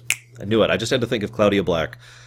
She says it. She says Lothering. She says, God, I love her voice. She's a wonderful voice actress in this game. So we see a lot of sides of how normal people are reacting. Lathering is a great, it serves a great purpose, gameplay design-wise, what I would usually refer to as level design in this story. Because we've just had the heavy. There's been a lot of establishment, origins, all of the origins except kind of Dalish, but all of the origins to some extent do a lot of establishing the setting, making you understand where you are and what's going on. And then you kind of get introduced to some of the major players. The big ones, of course, being Alistair and Morrigan, but also other ones like Duncan, Kalen, and a few others specific to Origins. Then the heavy hits. Oh, there's also an insane amount of foreshadowing at Ostagar. If you really pay attention, there is a ton of stuff there, which is all either NPCs or lead-ups to other NPCs or other characters or other plot points which come up later. Tons of it all over the place. I mean, Wynn's there, as I mentioned earlier. Anyways... Then, oh god, the battle has happened and the Blight has been defeated, and now we're saved in order to go try and basically start from scratch. So then we get to Lothering, and Lothering is just a little town with little problems. It's basically the real tutorial to the game. It's like, okay, now we've had tons and tons and tons and tons and tons and tons of establishment. Now here's something to make you figure out how to play the game itself. So the first thing we see is the bandits, and we get introduced to the idea that based on your interactions and dialogues, you can choose how an encounter goes. You can piss them off, you can appeal to them, you can defeat them, you can kill him, you can spare him, etc. There's a lot of different options. Nice tutorial in that respect. Then we get the banter tutorial. Now this is the funniest one to me. Anybody who's played this game will know exactly what I'm talking about. In Lothering, there's a bridge going over a little creek right in the middle.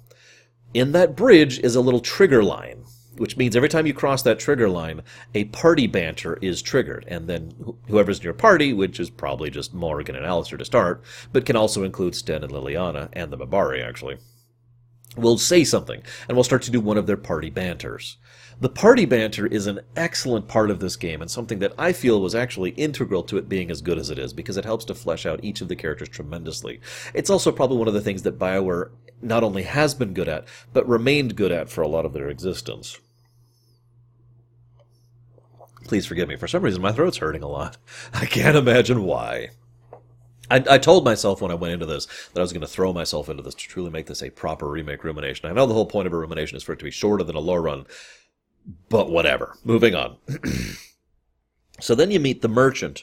The merchant's another good example of using skills, basically. In this case, dialogue skills. Do you have a high enough persuasion check to convince him to sell here for less? Or you could side with him, or you could side with her. This is, again, more than the bandits, really. This is showcasing how there's multiple avenues to complete a quest. Again, a nice tutorial, because a lot of quests in this game have many, many, many different permutations of how they could happen. I mean, yeah, sure, one way or another you're going to side with Bronca or you're going to side with Caradin. But there's a lot of different side things of you could side with him but do this, or side with her but do this throughout the course of the game. And this is true for even minor quests, not just major ones. Next thing, of course, you see is the Wildman survivor who starts talking about the blight that's coming and establishes the whole point. Lothering is about to be stampeded over and smushed by the blight horde, which is, slowly advancing north, which is why people are evacuating and dealing with it how they can. Which, of course, brings me to the next two things they do here very well. They show a lot of how normal people, how low ground-to-the-earth people are dealing with the idea that there's this overwhelming Darkspawn horde coming. One of the things we learn is that the local lord's army is gone, that Loghain basically forcibly recruited it on his way out, and thus these people are defenseless. Not that they probably would have been able to push back a Darkspawn horde. Anyways, but you get my point. So we get to see people who are freaking out, who are being abusive, who are being biased, or who are being helpful, or trying to help others, and just a lot of in between, a lot of brushstrokes. And there's a lot of skill quests. I mentioned the persuasion stuff, but there's also, do you know anything about herbalism? And if you happen to have herbalism, then you can do this herbalism quest. Do you happen to know anything about making poisons? And so forth and so on. Again, getting you used to the ideas of the side quests, the money gathering stuff. And of course, we get two new people there. We get Sten and we get Liliana. We also, this is also kind of really hammers in the point, one of the standard BioWare writing points, and that's the idea that there is more going on than is presented on the surface. Liliana is a... I'm actually bleeding a little bit. I'm so dry. Holy crap. Liliana is someone who appears to be this nice, we can all get along and we'll all be friends. And she's literally a member of the Chantry. Spoiler alert, Liliana is also someone who used to be a rather bloodthirsty and unpleasant assassin / agent who used to do some pretty horrible things, basically just because it was frickin' fun. Then we meet Sten, who's a murderer, who also happens to have layers to him. Well, you get my point. This is also when we're introduced to Bodan, I believe his name is, the dwarf merchant. So then the camp. I want to talk about the camp next. The camp has ups and downs to it. The biggest up to the camp... Okay. The camp... There's only one camp, even though the idea is that any time you're stopping for the night as you're trekking across the country, you're making camp.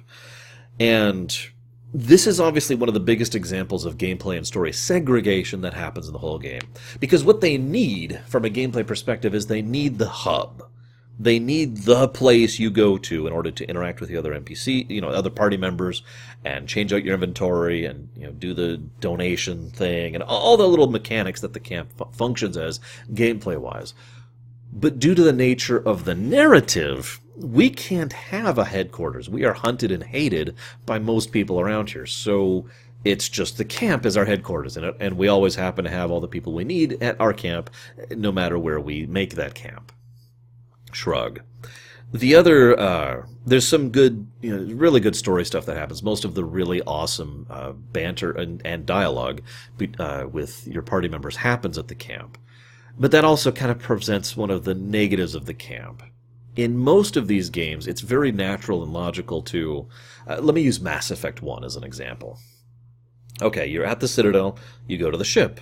You go to and on the ship, you select to go to Novaria, and then you do Novaria, and then you leave to the ship, and then you go to your next destination. You literally have to interact with the ship in each between points. So there's a natural way, a natural flow to the narrative where you end up back at your ship in order to go run around and talk with your party members and do all the base camp stuff I just mentioned. There's no such real point in Dragon Age Origins. Occasionally it will force you to, but very rarely. For the most part, you have to go out of your way to go to the camp. This can lead to circumstances where, and I've heard this from several players, where you end up actually missing bits of dialogue. Or when I was streaming it, I had people saying, oh my god, I've never heard such and such dialogue before. Because you basically have to go out of your way to camp every time you do anything, and just run around talking to everyone, and then you have to do it at each step along the way. And that can get a little aggravating. It would have been nice if some of the camp interactions were baked into the while you're walking around triggers. I know why they didn't do that. I understand the coding reason why they didn't do that, but it would have been nice and helped the flow tremendously. It's also one of the reasons why the camp is obviously just kind of a patch fix solution to the problem they had here. Sandal is there, of course. We all know Sandal's the maker. So let's talk about Redcliffe, which is the next place I usually go to. I almost always follow the exact same pattern in playstyle. Go to Redcliffe first, go to Mage's Tower second, finish Redcliffe, and then I do whatever in whatever order. I don't even remember the order I did this time. We'll see when I get there in my notes, because I wrote it in order in the notes. Redcliffe is such an obvious first place to go to. I do like you don't have to. You can do just about anything in any order. In fact, that is both a plus and a negative. In some circumstances, characters will say things that feel a little contradictory compared to things that have already happened to them, or that they've already discovered or unveiled or whatever in other areas. Like, you can go to Orzammar first, and then you can go to Redcliffe, and then you can go to the Mage's Tower, and some of the dialogue from the characters there simply will not fit with the events that have already happened in your playthrough. The reason for this is most of the specific areas almost function within a vacuum. They're walled off. So all the stuff within Orzammar only really affects and changes Orzammar, and all of this stuff in the Mage Tower only really affects the Mage Tower, and so forth and so on. There are some crossing overs here and there, and of course there's a lot of side quests which allow you to do stuff here and there, which is one of the reasons I know some people suggest you go to Denerim immediately to get a lot of those side quests. But the point is, this is simultaneously good and bad design. It's good because it does allow you to do whatever in whatever order. It also allows them to make your decisions matter more in the little modular area you're in. Because again, your choices significantly affect and change the region you're going through, especially as you go through the main plot line in that area. But it's bad because it doesn't really affect anything else until we get to the end, which I'll talk about last. So I go to Redcliffe. We see that a desired demon was summoned, unintentionally or otherwise, by Connor in order to make a facsimile of kinghood. Now, I find that interesting. The whole point of a desired demon is they give you what you want. We have the child with her cat, we have the Templar with his loving family, and we have Connor, who is a king. Now, that makes perfect sense to me. Obviously, the child of a... Okay, I actually have to rewind just a second here. I just realized. Because it can and has been argued that Connor himself didn't actually want to be king. It was more like Connor wanted to save his father, and the desired demon wanted to be king. This is a debatable. I personally think it's more logical that Connor himself wanted to be king because he is literally the son of a king. I mean, he's not the son of the king. You get my point. He's son of Eamon. Arl Eamon. Someone who is a very powerful, wealthy, influential noble, and someone who has probably raised Connor, like you do, in order to be a very wealthy and powerful and influential noble. So he's very accustomed to most of these ideas of ruling, just not the specifics and the nuances of them. This makes a lot of the interactions of the Desire Demon and the whole Redcliffe section make a lot more sense in hindsight. I shall send out my forces to conquer new territories and bring new lands under my thing. And yes, I shall be able to have all this wealth. They will bring back the wealth and privilege, and you shall follow my commands and dance and sing for me, and you shall be at my very beck and call, and I shall be a just and good king. All that stuff, right? It all just kind of lines up if you presume these things. I also love the idea that the Desire Demon only has partial control over Connor. Now, first of all, this is the nature of their contract. Connor is not literally an abomination. He is being possessed by a Desire Demon, but an abomination, again, to reiterate, is something where the mages basically destroy, that there is no Uldred anymore. There's just the demon. And we know Connor is still there, especially since we can rescue him. And again, having said all that now, it makes sense to me that this demon cannot maintain total control because he's a child. Because he's a kid. I don't think I ever say his name. Maybe he's like 10, 12, I don't know. But the point being, if you are a child and you are seeing horrible, violent, deathy things happen right in front of you, that's scary. That's terrifying in a way that's hard to explain, especially to an adult. But makes perfect sense if you think about it, right? And thus, his own actions terrify him from time to time, preventing the demon's control and just kind of interrupting it a little bit. It was just a nice little touch that I rather enjoyed. Now, I love this game. Like, I absolutely adore this game. I think that's obvious from how much I'm talking, despite the fact my throat is on fire right now. And I'm not even done yet. But what the hell is up with Arl Eamon's poisoning? This is one of the biggest because plot moments in the entire game, and it's aggravated me every time I've played through this. Let's look at the facts here. We have, on one side, Rendon Howe, Loghain, and Jowan, okay? And arguably Uldred. Now, they have this super poison that they give to Arl Eamon. Now, this super poison does not kill Eamon. It basically just puts him into stasis. Now, this is a setting where they have access to healing magic and alchemy and enchantments. And they flat out say that they have used many of these methods in order to try and heal Eamon, and none of them have succeeded. Why? Why is this super poison just resistant to all of this? That has never made sense to me. And don't tell me it's because the Desire Demon was keeping him under, because you can deal with the Desire Demon before you go get the ashes. And then he's still under. Like, I suppose I do the opposite of a snap, because it's like, nothing happens. He's still down. The poison's still affecting him. You need the ashes to cure him. What the hell kind of mega super poison did they give this guy that you require the ashes of a saint, which are either literally the ashes of a saint or super lyrium infused, they let you choose, I like that, in order to cure him? And keep in mind, they don't even say how. Do we just sprinkle it on him? I mean, do we make a potion out of it? I don't know. Do we just spit on him? Here, get up.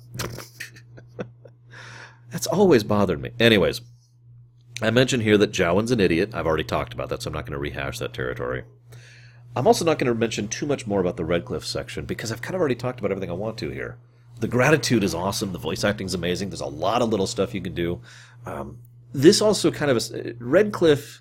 Obviously, Lothering is the tutorial, but Redcliffe in many ways establishes the pattern of Dragon Age.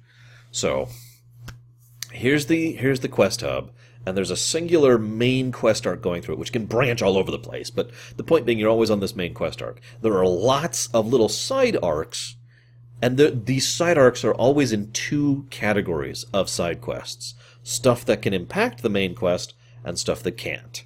And there's several of these going throughout Redcliffe. Now, most of the Redcliffe side quests do specifically impact the main quest, because most of them you do before the attack, and thus what you do and how you do them kind of changes how the attack happens. Not all of them are like that, but that establishes the pattern, and that will hold true for every zone henceforth.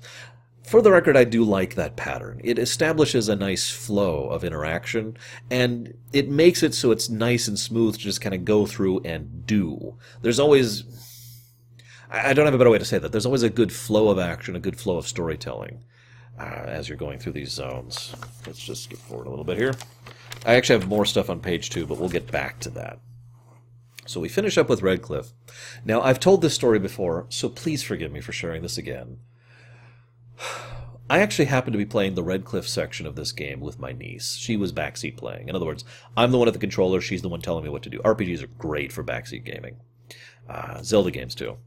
So, we're playing through, and we get to the point where we find out that Isolde, or whatever her hell her name is willing to die to save Connor. And she's sitting here on my lap, and she's like, the mama's gonna die? And I'm like, well, now listen, kiddo, here's our choices. She was being adorable this whole time. She's very intelligent. She picks up on this stuff very quickly. She was being awesome the whole time. Like, we have to leave these people behind. Why? Because the zombies can't hurt us, but they might hurt them, so we have to keep them safe. So tell them to stay here. Okay, kiddo. Very smart. Anyways. So we get to this point, and I explained to her what we can do is the mother loves her son, right? Uh-huh. So because the mother loves her son, she is willing to sacrifice her life, to die, to save her son's life. That is something she is willing to do out of love. Now, we can allow her to do that, or we can choose to go out of our way and do a lot of extra work and a lot of extra effort and hope that we might have a chance to save them both. So she thinks about this moment. She's pondering, and she's like, oh, we've got to go. We've got to go save them both. Let's do the extra work. It's better to do the extra work. And I'm just like, oh, yes, you are awesome, and I love you. I just had to share that. So we didn't actually finish Redcliffe right there. We went to the Mage Tower. Now, the Mage Tower is a controversial topic when it comes to discussing this game, because at any time this comes up, and this came up the last time I was streaming this too, when I was doing the kind of partial live rumination stream for this, people were like, oh, the Fade sucks, the Fade sucks, the Fade sucks. And it is my opinion that that's become one of those mimetic things, like the prequels, the Star Wars prequels, right? The prequels sucked, the prequels sucked, the prequels sucked. Now, I'm not saying that people don't actually think that the prequels suck. Oh, for Christ's sakes. I'm sorry, that's the dog. I'm not saying, it's their dog, that the prequels don't suck. That's not relevant. You could, of course, have that opinion if you want. However, I've noticed a lot of people seem to just kind of ape that opinion because it's the popular opinion. Now, I do that too, or at least I used to. I have been trying very hard for the past several years to basically get out of that habit of just agreeing with something because it's the common consensus on a thing.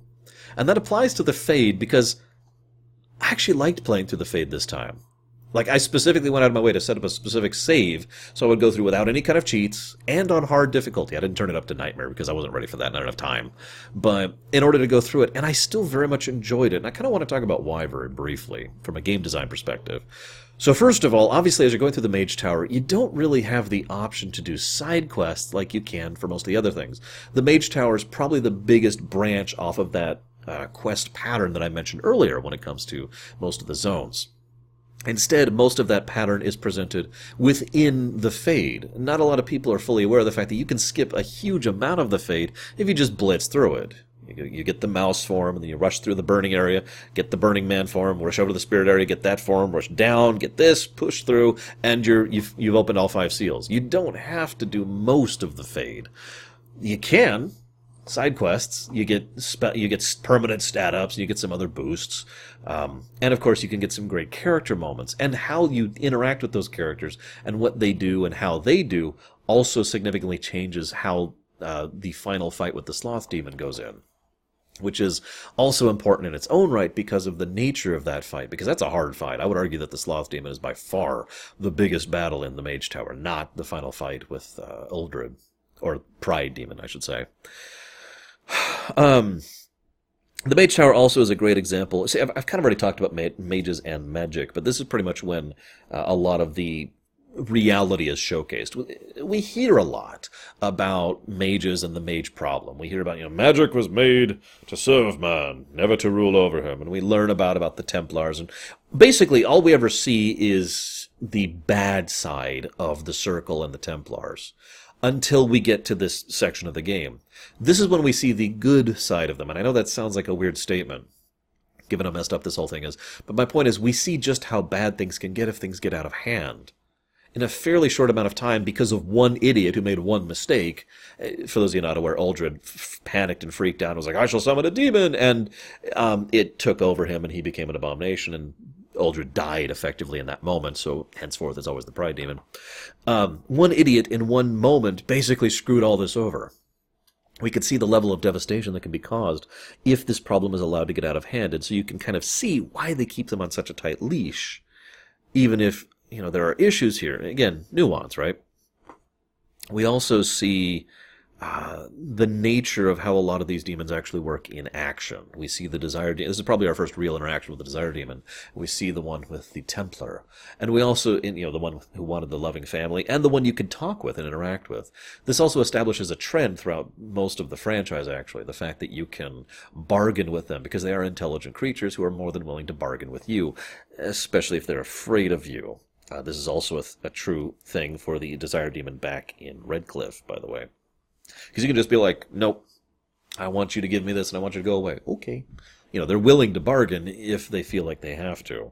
I've always liked that aspect of it. Anyways, but then there's the Sloth Demon. Now that sucker, he is super strong.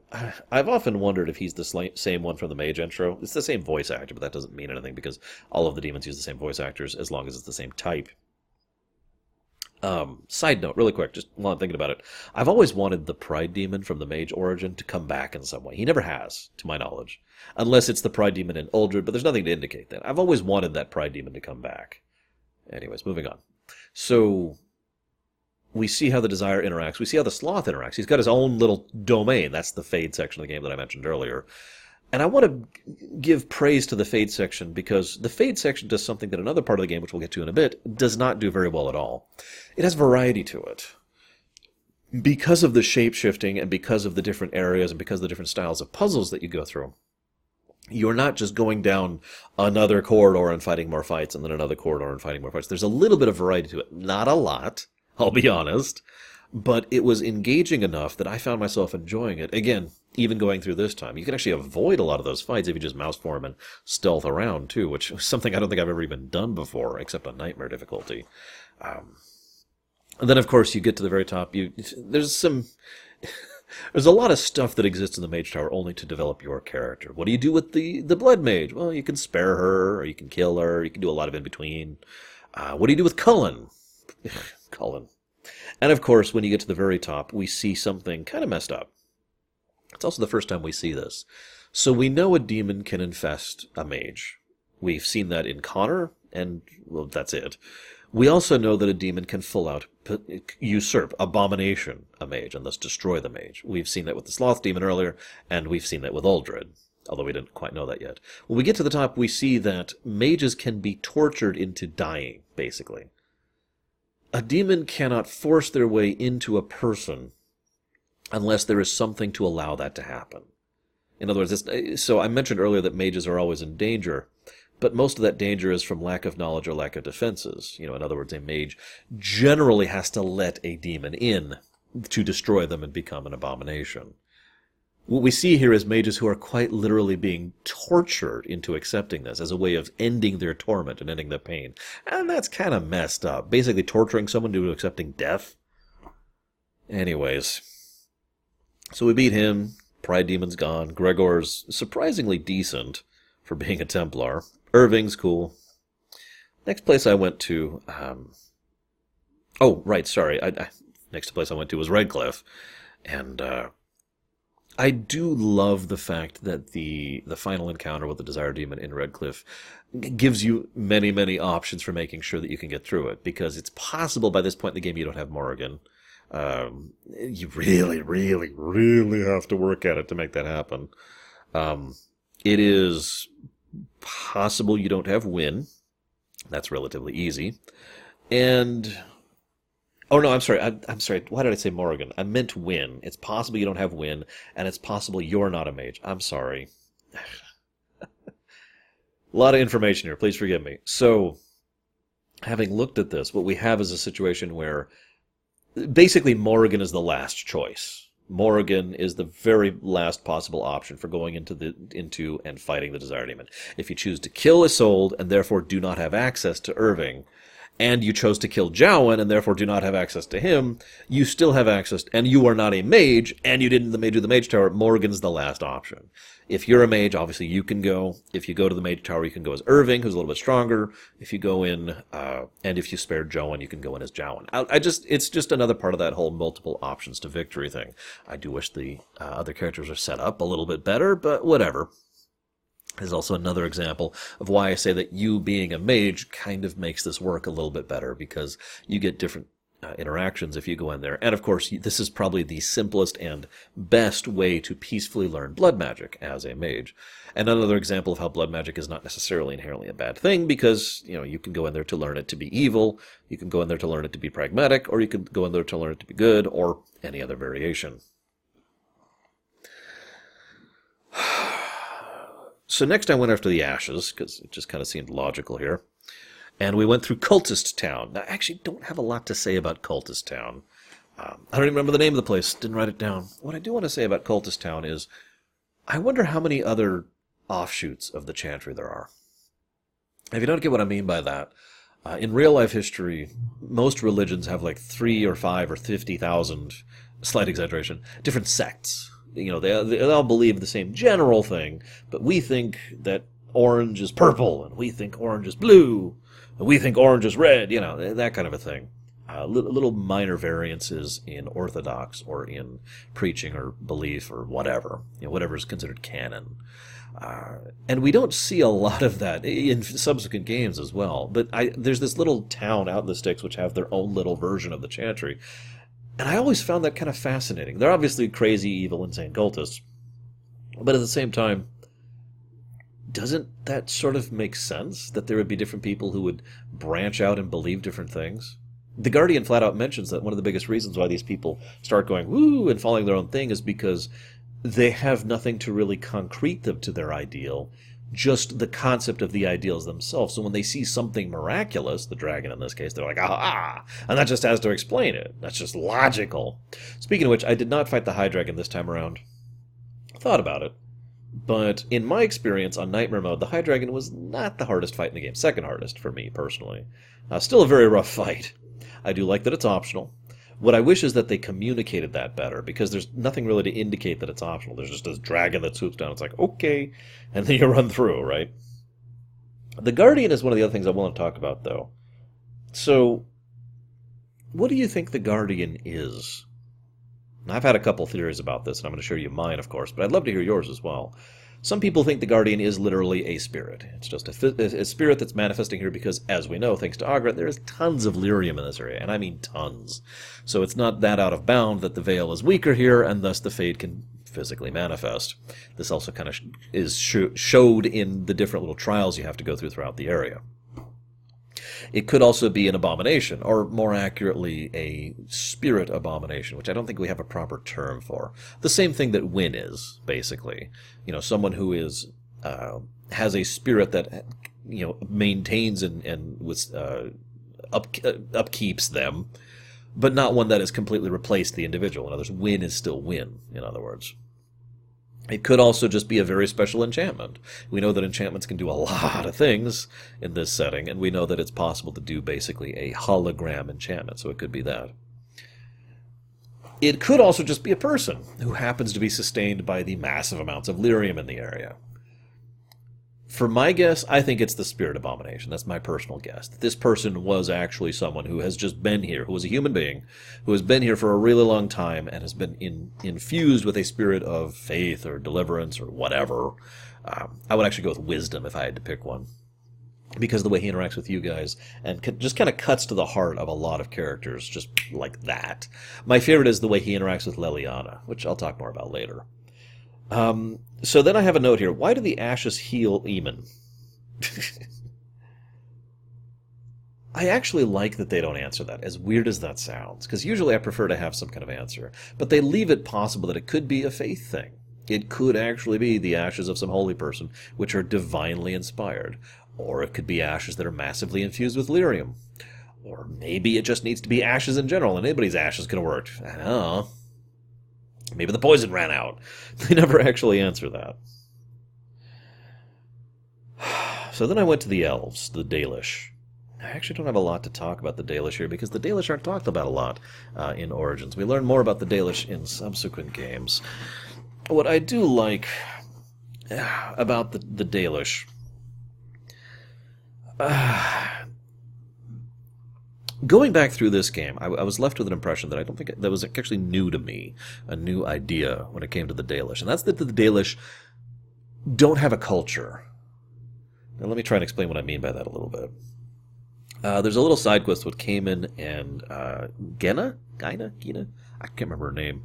And they're talking to each other, and both of them seem to think they need to behave in a certain way, but they're not sure how and why.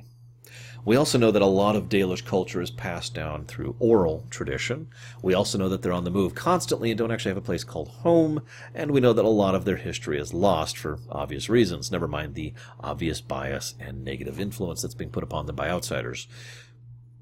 My point is, I feel like the Dalish presume culture, but whatever they're presuming changes based on the circumstances, either by the individual's interpretation, or by the needs of pragmatism, or by the push of someone who's trying to aim for a little more political power.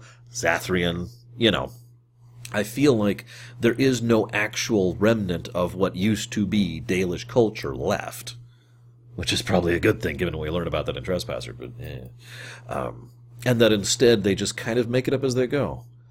And as weird as this sounds, I like that. That's just such an interesting concept that I might want to try and write something that into one of my settings in the future. Zathrian is a wonderful example of the cycle of revenge. Something happened to his son and daughter, which was really, really horrible. I'm not even going to say it. It's messed up. So he curses them in a horrible way so that they will be dead. But then they try to push back against him to get rid of the curse, because they have spread the curse to people who are now innocent, but he refuses to, so they then affect innocent, and it just kind of cycles around here a bunch. I also like how they don't make it... How do I phrase this? I like how they make it hard to get the best outcome here. Best, I gotta put that in quotes. Because there's a lot of outcomes here. You can just side with the werewolves and murder all the people in the camp, probably a more pragmatic / evil option. But you can just do that. You can just say, yeah, let's go massacre them all, stab, and kill all the Dalish. And then you get werewolves for your fight.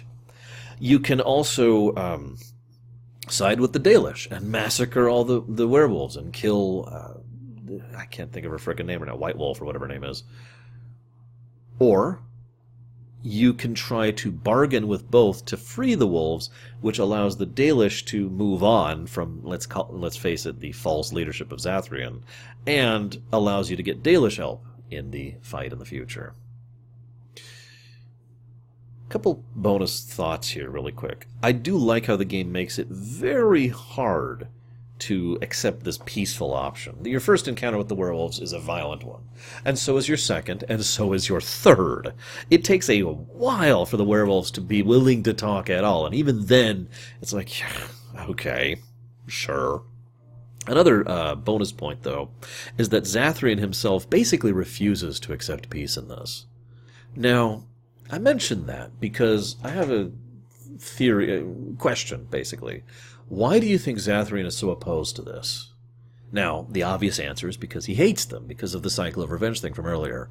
But remember that this curse is also what's maintaining his life. And there's a few hints. So he tells the other elves that he has rediscovered the secret of elven longevity. This is obviously a lie. But there's a few hints, if you talk around town, that he's basically starting his own little mini elvish fiefdom thing. That he, more of a cultural fiefdom than a military one, but the same general concept. I am now in charge. I say we should do this because we should do this, and I'm kind of enforcing his will on the others around him. Now, I know he's the keeper and the leader and can technically do that, but you get my point. I get the strong impression that one of the reasons now, in addition to his hatred of them, is that he wants to keep going and establishing his new little mini empire, or mini conclave, if you will. It is not until he is defeated and realizes the nature of what's going on that he accepts death willingly, and thus allows them. And even then, you have to persuade him. I'm only going to talk about the DLCs very briefly, and I'm not covering Awakening at all. I mean, I've already been talking for like 2 hours. I just want to mention very quickly that Avernus is an interesting character and one of the better dilemmas in the game, in my opinion.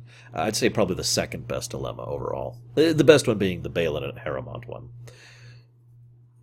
Avernus is someone who is obviously very, very pragmatic, to the point of basically being fully irreverent towards any kind of taboo. Anything he does is acceptable. Now, any ends justify the means. Or any means justify the ends, sorry. You get my point. I also feel very strongly that he is not necessarily a terrible person. He's the kind of person who basically just cares about results and wants to push that no matter what. I do like the fact that his results are concrete, and that he is not, despite everything I just said, he's not actually evil. There's no mustache twirling. There's no and he doesn't actually want to hurt people. He will. He will hurt and torture and kill if it accomplishes his goal, but there's no malicious intent, there's no outright seeking to do such harm. Quite the contrary, he is actually trying to cure this overall thing and to design a future for this anti-Darkspawn tech that he's working on, so that they can actually make it work in a way so that the calling goes away and the joining isn't a big thing and the harrowing is more survivable, and etc. Oh yeah, quick aside. What do you think dictates how you survive a harrowing? We don't actually have any information on that. The most prominent theories I've heard are that it's pure random chance, or that it's something about your soul, that it's literally like testing your internal self, if you are strong enough to resist it, willpower kind of a thing. That's what I prefer to like, but who knows. So then we go to Orzammar. Can I just say that I love the Orzammar section of the game, with one exception. I really do. There's so much great about the Orzammar section. I'm going to try and keep this brief because my throat is dying, and I've been talking for a long time now. I love Dwarven culture. I love the idea of the way they utilize castes, because they have the caste system, which is, it's a caste system. But there's also ways to shift castes. There's ways to upgrade castes or even downgrade castes based on your standing or your actions. And of course, your children. The way that children inherit their mother's or their father's castes, and of course that leads to many women trying to specifically court someone of a higher caste, so that they can then have a child which would then be grandfathered into that higher caste, even though they would not be. They still get to exist and have the benefits of living that kind of lifestyle. There's this whole system, which I love. And of course the casteless.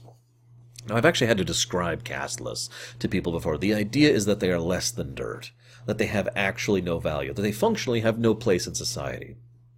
What I love most about the casteless, and admittedly some of this comes from Dragon Age 2 and Varric, is that the casteless are, as I mentioned earlier, absolutely mandatory to the survival of the Dwarven people. They cannot continue to function as a society, and most notably as an economy, without the casteless basically being able to support them, being willing to do jobs that are otherwise considered forbidden or unacceptable.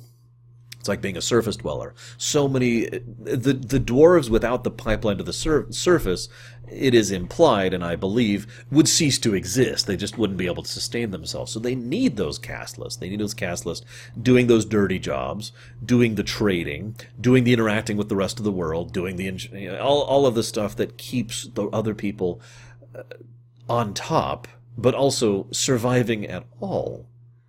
I love that concept, and it's funny to me because I imagine that most dwarves who have a brain know this.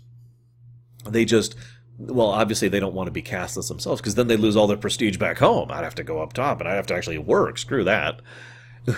It's a very aristocratic system. Don't mistake me, it would be a horrible place to live, but I love the design of it. The organization of the houses is another thing. This is a place that has noble houses just like most settings do. But the trick is, you only become a noble house if you personally, become a paragon. And the requirements for being a paragon are purely meritocratic and very strict. You have to do a fairly significant amount of benefit to the dwarven people or to the dwarven society in order to become a paragon. Branca being the most recent one, and the only one in quite some time, and the only living paragon right now. Not counting Carradine, he doesn't count. So, the idea there that if you do something amazing, you and your family are organized into a new noble house that then just joins the aristocracy. You can kind of get the idea that most of the noble houses would, most of the shaperate, or not the shaperate, the assembly, wouldn't vote for a new paragon unless they do something really significant, because every new house means more seats at the table, so to speak, which can be a good or a bad thing depending on your political leaning. If you want more people to take votes away from your enemy, or if you want more votes for yourself, or you want more sway with a new house that is unexperienced, there's a lot of nuance to the politics and the culture of the dwarves. It's one of the reasons I love this section so much. I love the shaperate itself. They have a literal malleable history. They literally chisel their history into stone, and that's supposed to make it, like, symbolically, this is in stone, and this is what happened. But we've seen, and do see, that can change, that can be altered, that can be misled, and thus whatever is chiseled in stone is more accurate to say that that's the official history. And what actually happened, that's a little more debatable. These people deal with the Darkspawn in such a regular fashion that they have an entire legion of troops whose only purpose is to fight Darkspawn all the time. That's all they do. Legion of the Dead. Their entire purpose is to go die fighting the Darkspawn to keep the rest of the people safe. And people sign up for that because they know the threat the Darkspawn pose. Remember, anytime a blight is happening, it's kind of a reprieve for them, which means all you have to do to understand how the dwarves live on a regular basis is think about the swarm up top all the time.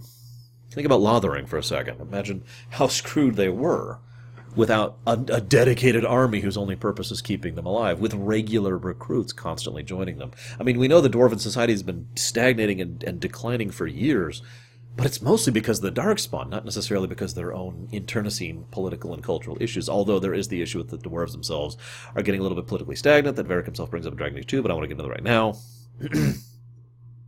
The provings. I love the provings.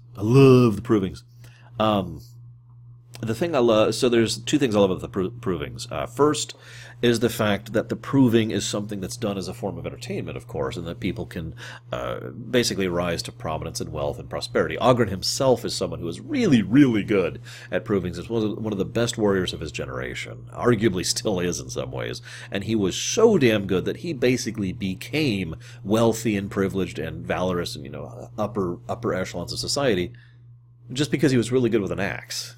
I mean, I don't mean to dissuade that, because obviously being a good warrior is a very difficult thing to do, but you get my point. They venerate that kind of martial prowess. It makes sense that they do, because they have to deal with the Darkspawn all the time, and have for centuries, which brings me to my next point. They have a whole cultural, in fact, I would argue so much as to say religious side to the provings as well. Whoever wins a proving is right. They are the ones who have the blessing of the ancestors, and therefore they are the ones who are actually correct. Someone could go out there and say, the earth is flat. And if they win that proving, the dwarven people will be forced to say that the earth is flat. Because that's how that works. And of course, lots of people use this and abuse this in order to get their own ways. Balin being one of the most obvious examples of someone who constantly is manipulating the proving. But that's, of course, because Balin doesn't actually believe in that. He is, as I said earlier, progressive. So we can see how people can misuse and abuse the system, but also how it itself is a fascinating just test case of culture. I love it. And then, of course, there's the Haremont and Balin thing. But before we get to that, let's talk about the fanboy. Why the hell is there a Loghain fanboy here? I've always wondered about that.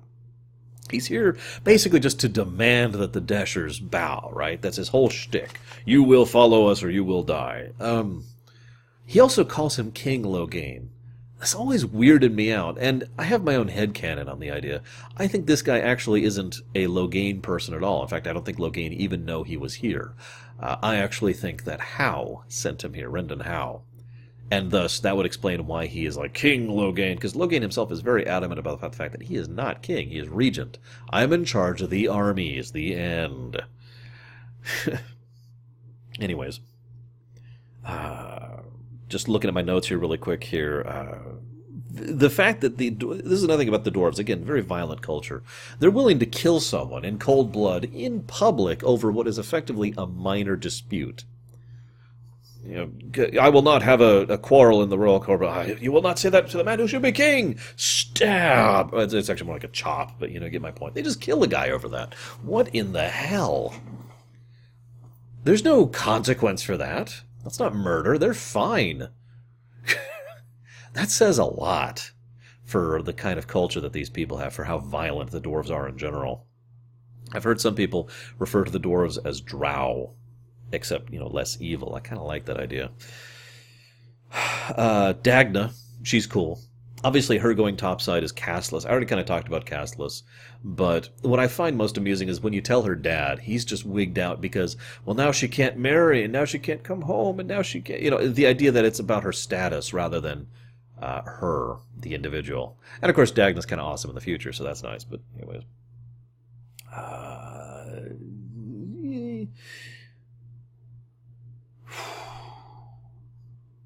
So let's talk about the Deep Roads next. Sorry, I was debating. I got a few more things to talk about. We're actually kind of winding down and all my stuff to talk about here, finally. I don't like the Deep Roads. The Deep Roads are by far my least favorite part of the game, by a huge margin. The Deep Roads feel like they don't fit in any of the structure of the game, and in total contrast to the Fade, aren't varied at all, don't really have any interesting gimmicks or tricks or, the shape-shifting or anything like that. You're just going through a cave, and then going through a ruin, and then going through a tunnel, and then going through a cave, and then going through just fighting and fighting and fighting and fighting and fighting and fighting. Every time I get to Orzammar, I love Orzammar, the city. Then I hate the Deep Roads, and I love the conclusion. It's my favorite part of the game, except for that one huge section.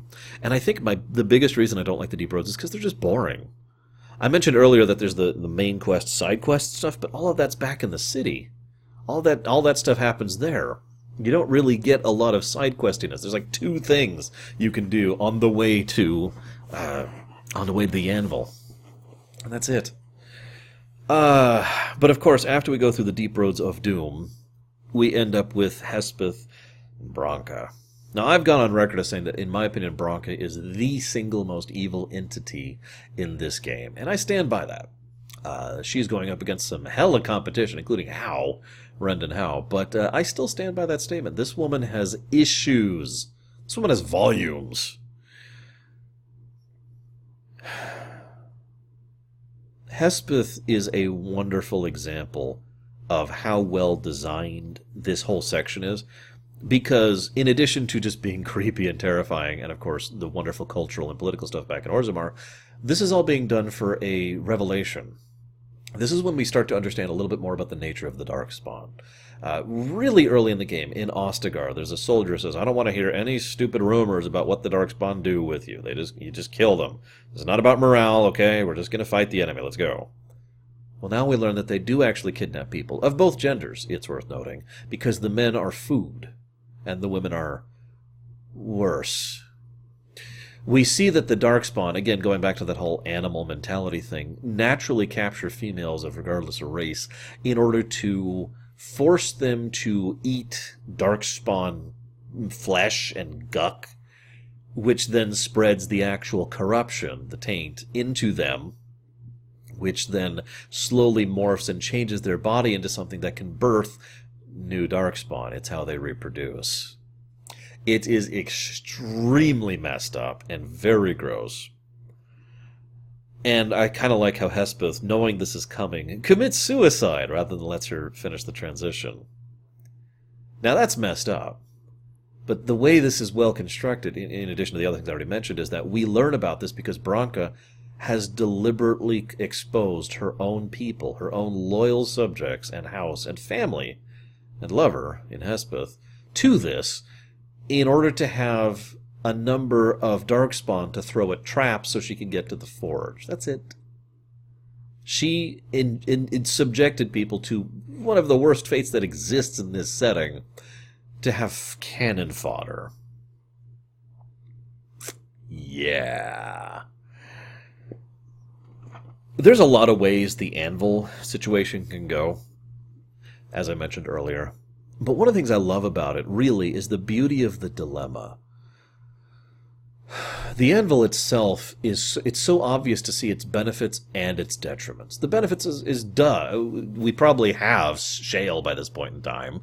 And if you don't, you should. You should really have shale before you go to the anvil, because Caradan actually, House Kadash. But we know how strong golems are and how useful they are. Even without, and of course control rods can control them, which is kind of messed up considering all golems are people. But a golem can be a self-willed entity which can be extremely powerful and useful, and is in fact very useful in the final battle in this game. So, duh, people would sign up. People would volunteer to do this. People did volunteer to do this. Problem is, you can kind of see how this can lead to a problem of being abused, just like it was. He flat out says, a river of blood flowed through my forge as people who were criminals started being condemned to being golems. This goes back to the tranquil thing I mentioned earlier. I mean, pragmatically speaking, if you have a bad dwarf who is actually a criminally horrible person, let's make them useful and turn them into a golem. We'll have a control rod to keep them under control. It will be good. Right? But of course, that power is only going to be kept in moderation so long as the people using it are kept in moderation. Even if you have a good king and a wise king and a just king who is willing to only do this against the worst of criminals for pragmatic reasons, well, then he dies of old age. Time passes. New king comes to him and says, you know what? I don't like these other people. Now, I'm going to slip into controversial territory for just a second here. Please forgive me. But one of the things that has really bothered me about American politics, United States politics in the last probably 10 or so years at this point, is how vitriolic all of the sides involved have gotten towards each other. And I look at this thing, and I look at how the anvil was actually used in setting, and I can't help but think that some extremists from any given side in the current political climate of real life would see nothing wrong with forcing people on the other side of the fence to be put into golems as a consequence of the current political climate. That's all you have to do to look at to see how horrifying this anvil really can be. And that's one of the reasons why I've always destroyed it, because screw that mess. Anyways. Having done so, then of course you have Haramont and Balin. I have to talk about Haramont and Balin. There's no good answer there. There's no best answer. Haramont is a good man who is traditional and weak. He knows how to get some people on his side, but mostly because those people are using or manipulating him or his position. Balin is kind of a bastard, as I mentioned earlier. I kind of already talked about Balin, but he is someone who is very progressive and very strong politically. He knows how to manipulate others, and he knows how to get stuff done. Who do you pick? Now, historically, I tend to pick Balin. I have actually had some people say that Balin is no different than Anora, and therefore I shouldn't dislike Anora as much as I do, and I should just pick her, but I don't agree. Because, functionally speaking, Anora is more the Haramont here. Anora is the one who just wants to keep everything the same. Wants to make sure that we all have the same kind of political mess of lying and misdirection and deceiving and just being a horrible woman. Whereas Balin is someone who actively wants to try and make things different and wants to try and improve things, greater relations with the surface, greater protections for the casteless, greater changes to the overall dwarven culture. Keep in mind, as I mentioned earlier, dwarves are basically dying out. They need someone to change the way they're doing things. So for me, Balin's really the only option here. But it's a great dilemma. It really is, because there is no actual good choice here. Even putting Balin in charge means basically being a bastard and causing a lot of untold strife as he butchers his way into power. This is especially funny if you're a dwarven noble when you do this. Before I get to the final section of the game, I want to talk about the characters briefly. And I say briefly because I'm starting to get hunger pains. I've literally been sitting here talking so long, I'm starting to get a little dizzy. This might be my longest rumination yet. Holy crap. This is what you get when you ask for a proper remake. Please don't ask for any more proper remakes. A lot of the characters, a lot of the main characters, a lot of party members have had a lot of thought put into them, and were written by different people, which helps to flesh them out significantly. One of the common trends is that they have masks, sometimes one, sometimes multiple. Alistair is the most obvious example of this. I do like Alistair for reference. In fact, I like all of the party members in Dragon Age Origins, which is one of a very small number of games I can say that about. Alistair is the most obvious because he's got this mask of irreverence and joking around, and I just love how a blight brings everyone together. You know, he's just got that kind of jocular, I don't care about anything facade. And it is a facade, and we can tell relatively early. The first time we ever see Alistair lower his mask is during the harrowing, when the two people who are not you die. And then he just lowers that mask for a bit and lets through how much it bothers him. And you could see him, he just kind of does this, depending on how you act throughout the course of the game. Another good example is when you have your first nightmare about the archdemon. And he drops the mask for a bit to be real with you, and then puts it right back on. He is also very thoughtful and intelligent, and most interestingly enough to me, he's very observant. He pays a lot of attention. Well, let me rephrase that. He can pay a lot of attention, but he usually doesn't. He has a lot of problems with being in charge, which is the most obvious thing. But more to that, he has a lot of problems with loss. His whole fear of being in charge isn't about the fact that he thinks he would be a bad leader or the fact that he lacks confidence. It's that he doesn't want that kind of burden of knowing that loss. He has been a soldier in more ways than one. He knows what it's like to see people who are ordered into their deaths or to be ordered to accomplish whatever. I mean, he was under Eamon for however long, just like Connor was. He does not want to be the person who turns to someone he knows and may or may not care about and say, I demand that you go off and die. It's a nice little aspect to him. The biggest problem with Alistair is that he has a little bit of a binary morality, which just doesn't fit this setting. He tends to think of things in black and white. The biggest example of this was when it comes to Loghain. He is utterly adamant against going with Loghain. In fact, to my knowledge, there's only one way for you to keep Alistair as a party member or as king or whatever, and spare Loghain. And I don't remember the path right now, please forgive me, but I know there's a way you can do it. Pax found this out, and I was like, holy crap. Alistair, that being said, reminds me a lot of Kaelin. The two look a lot alike, too, which is funny. But the reason I mention that is because Alistair is the kind of person who I firmly believe could be a good king if he had time to work into it. He wouldn't be a good king now. In fact, he'd be a terrible king now. But if he was allowed to grow into the role, I think he would do well. Of course, I would think the same thing about Kaelin, but, whatever. I mention this, though, because that brings up the hardening. Now, you can harden out Alistair and you can harden Liliana. I never harden either, for reference.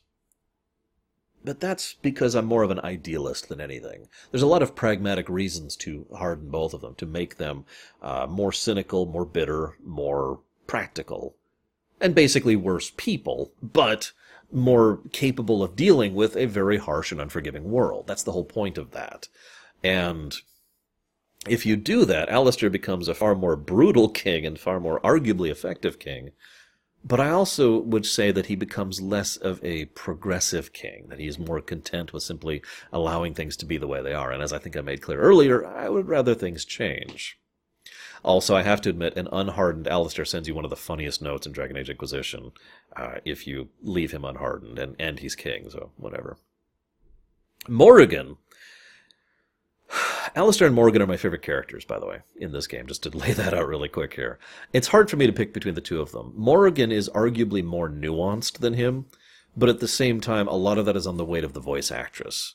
Claudia Black, that is her name, right? I know Claudia is her name because I say that all the time, but she is a really, really good voice actress. She knows how to put the exact right type of hesitance or unspoken emotion into her tone.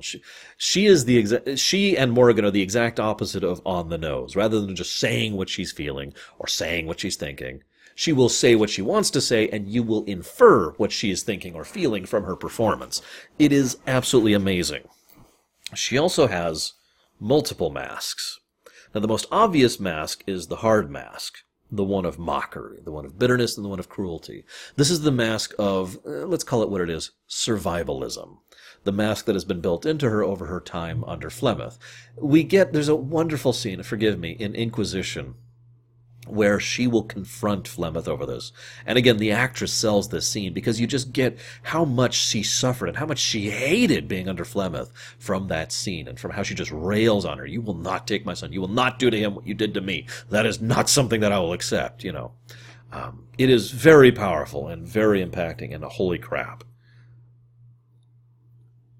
But we get, and she could just stay that way the whole game. A lot of these characters may or may not change based on your choices. So obviously, again, lots of branching options in this game. I love it. If you peel back that mask of the survivalism, there is actually another mask under there. The other mask under there is the ambition, the drive, the passion, the power is all that matters, and life is all that matters. And a few other party members, this is very true in Banter, managed to get past that first mask of survivalism to see the second mask of the ambition. I want to call it ambition because that's the primary point there. And Morrigan is also fantastic because there's a moment, if you're romancing her, she's my favorite romance option to check. In fact, she's one of the only romance options I've ever liked in gaming, ever. Where, you know, you can say, hey, honey, basically, and she says, no, go away. And if you say, well, what's wrong? She will immediately get very defensive and say, oh, what? Should I just dance to your tune and do whatever it is you demand of me? I am not some simple toy. In which you can respond in a number of different ways, which can have significant conflict with that relationship. But if you instead respond very kindly and politely and just say, no, I'm sorry, I just was concerned about you, and she will not have any idea how to deal with that. Morrigan is interesting to me because underneath both masks, what you have is someone sensitive and I'm trying to think of how to phrase this. Sensitive, vulnerable, and sentimental. That's the real Morrigan underneath all of that crap, underneath all the layers and defenses she's had to build up over the years. And she hates that part of herself. She fights against it constantly. She even there's this great line where, you know, this could have been so much easier if we hadn't gotten close, but I don't regret it for a second. Why would she? I have talked many, many, many times recently about the difference between tangible and intangible. And Morrigan is someone who very firmly is someone who values and cares about the intangible and has been trained her whole life to only care about the tangible. And it's that wonderful contrast between those two things that makes her character so interesting. That and the amazing writing and the awesome acting. I love it when you give the mirror to her, and she's like, oh, what do you want for this? Nothing. It's a gift. Please enjoy it. Oh, you're giving me something to give to me. And again, I can't do it. The actress sells the line, but she says, I suppose I should say thank you? Like there's so much hesitance there. Like, how do I react to this? Morrigan has no idea how to respond to genuine kindness, which is one of the reasons I love just showering her in it. But anyways, I suppose it's a good time to talk about Liliana. I love this. This reminds me of Final Fantasy VII. I know that's a weird parallel, but hear me out. In Final Fantasy VII, there's Tifa. Now, she is a monk and a badass. She actually operates a bar in the slums. And this woman can beat the ever-living snot out of people and is one of the most martially skilled individuals we encounter throughout the course of the game, in lore. She is also very tender, sweet, kind, and hesitant, and has a lot of self-esteem issues. By contrast, there's a woman who wears all pink, who interacts with flowers and is part of an ancient race, and that's the woman who is very abrasive, very almost tomboyish, and comes across as someone who will be far more aggressive and I'm just going to go back with abrasive throughout the course of that game. It's the same thing here. Morrigan, you look at her, and if you were to judge her based on her first or even her second mask, you would presume that this is someone who is the bad person. Yet she's the one who is sensitive and kind and loving and etc. It is Leliana, the woman who appears to be the sensitive, kind, loving part, that has her own inner darkness. Now, this is what I love about Leliana, because she comes across, she's ashamed of herself. She is someone who aspires to be perfect, what her personal ideal is of perfection, the kind, loving, caring person. And I do believe that there is genuine love in Leliana, not necessarily romantic, but the kind of caring about another more than yourself kind of love. I absolutely believe that.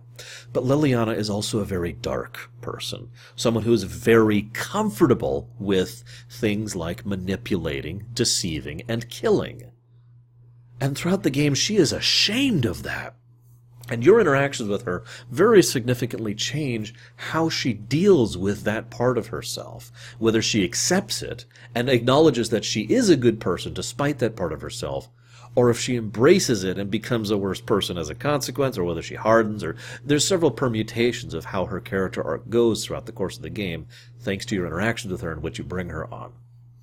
I also have to admit that Liliana's Tale is an awesome little DLC. It has its issues. There's some gameplay problems with the DLC, but from a narrative perspective, it's really, really good. I love it. Highly recommend it, even if you have to cheat just to go through it, or turn the difficulty down, or whatever. Now, this is in no particular order, by the way, so I'm just kind of going down the list of companions. Sten.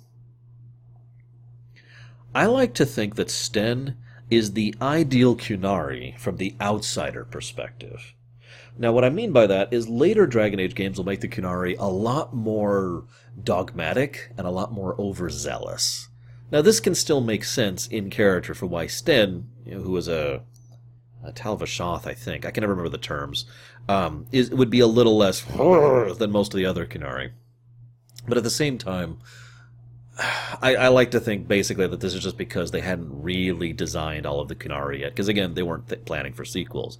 And then they later went back and made them a lot more militant religions, That being said, though, I do believe that, just my impression, that Sten is someone who is a believer. He is someone who legitimately believes in his cause, but he also is very wonderfully pragmatic.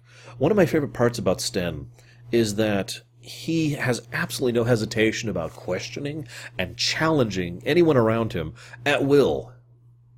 But not to be rude, and not because he presumes he knows better.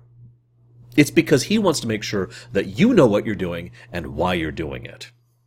My favorite example of this is when, if you bring him to multiple side quest areas, he will eventually confront you about it and say, "What the hell are you doing? There's the Archdemon. What's your plan? How are you going to stop the Blight? What are you going to do about this?" He is not asking these questions out of disrespect or disloyalty. Quite the contrary.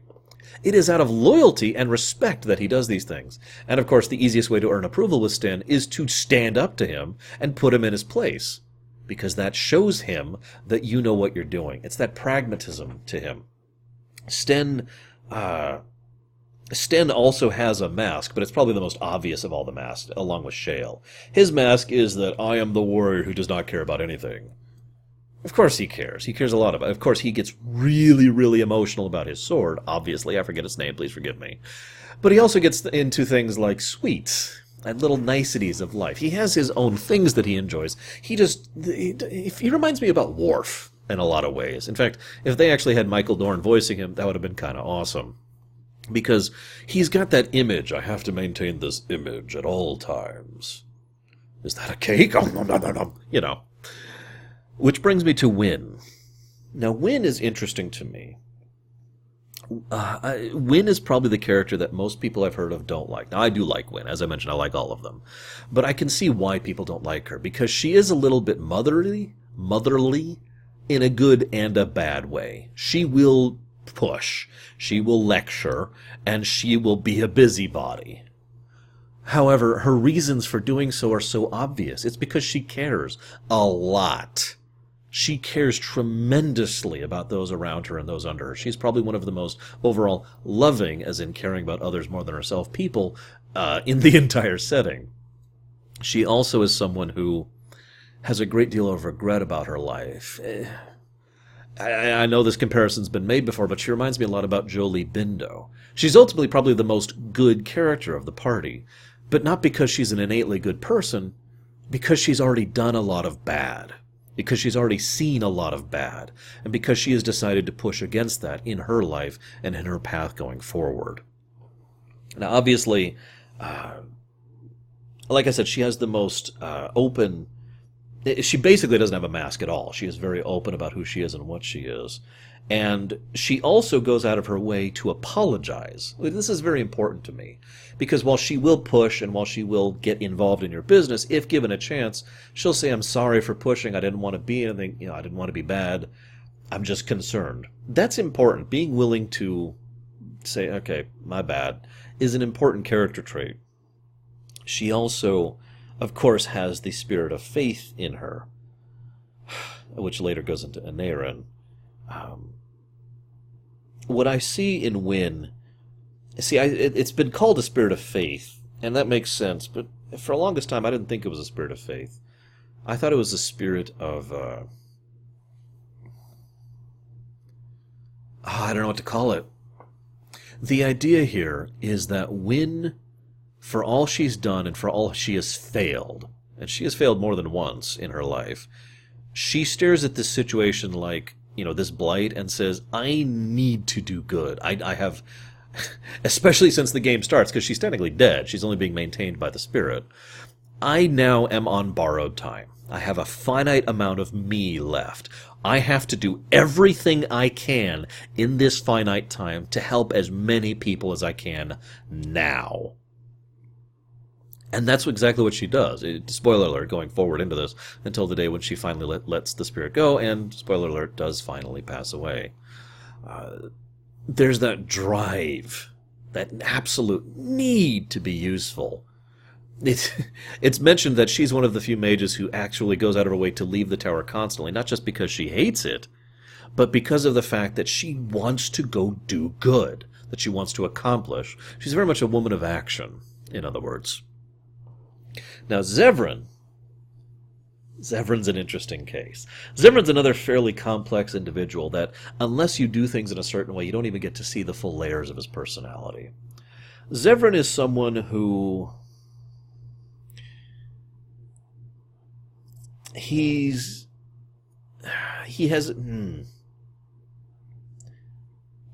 biggest mask is his irreverence. Now, I mentioned that because, unlike Alistair, who keeps that mask up but obviously drops it every now and again and obviously cares, Zevran doesn't care. His mask is there because he has nothing underneath it. Until Rin. Until his circumstance with Rin, where he ended up having to kill Rin. And that, of course, absolutely destroyed him inside, thus he took the most dangerous assignment he could to get himself killed. Now, I've heard several people, including me, bring up the obvious contradiction that Zevran, obviously wanted to die and then begged for life. But in hindsight, I don't think that's a contradiction, because Zevran is a yearning. He wants. I don't think Zevran knew what he wanted until he fought the Warden, and then he saw the idea of, and he didn't actually know what he wanted there. He just saw something there. So he was like, okay, I'll go ahead and bargain for my life. Maybe there's something to this Warden. I don't know. We'll see. I mean, he was able to best me and all my people, right?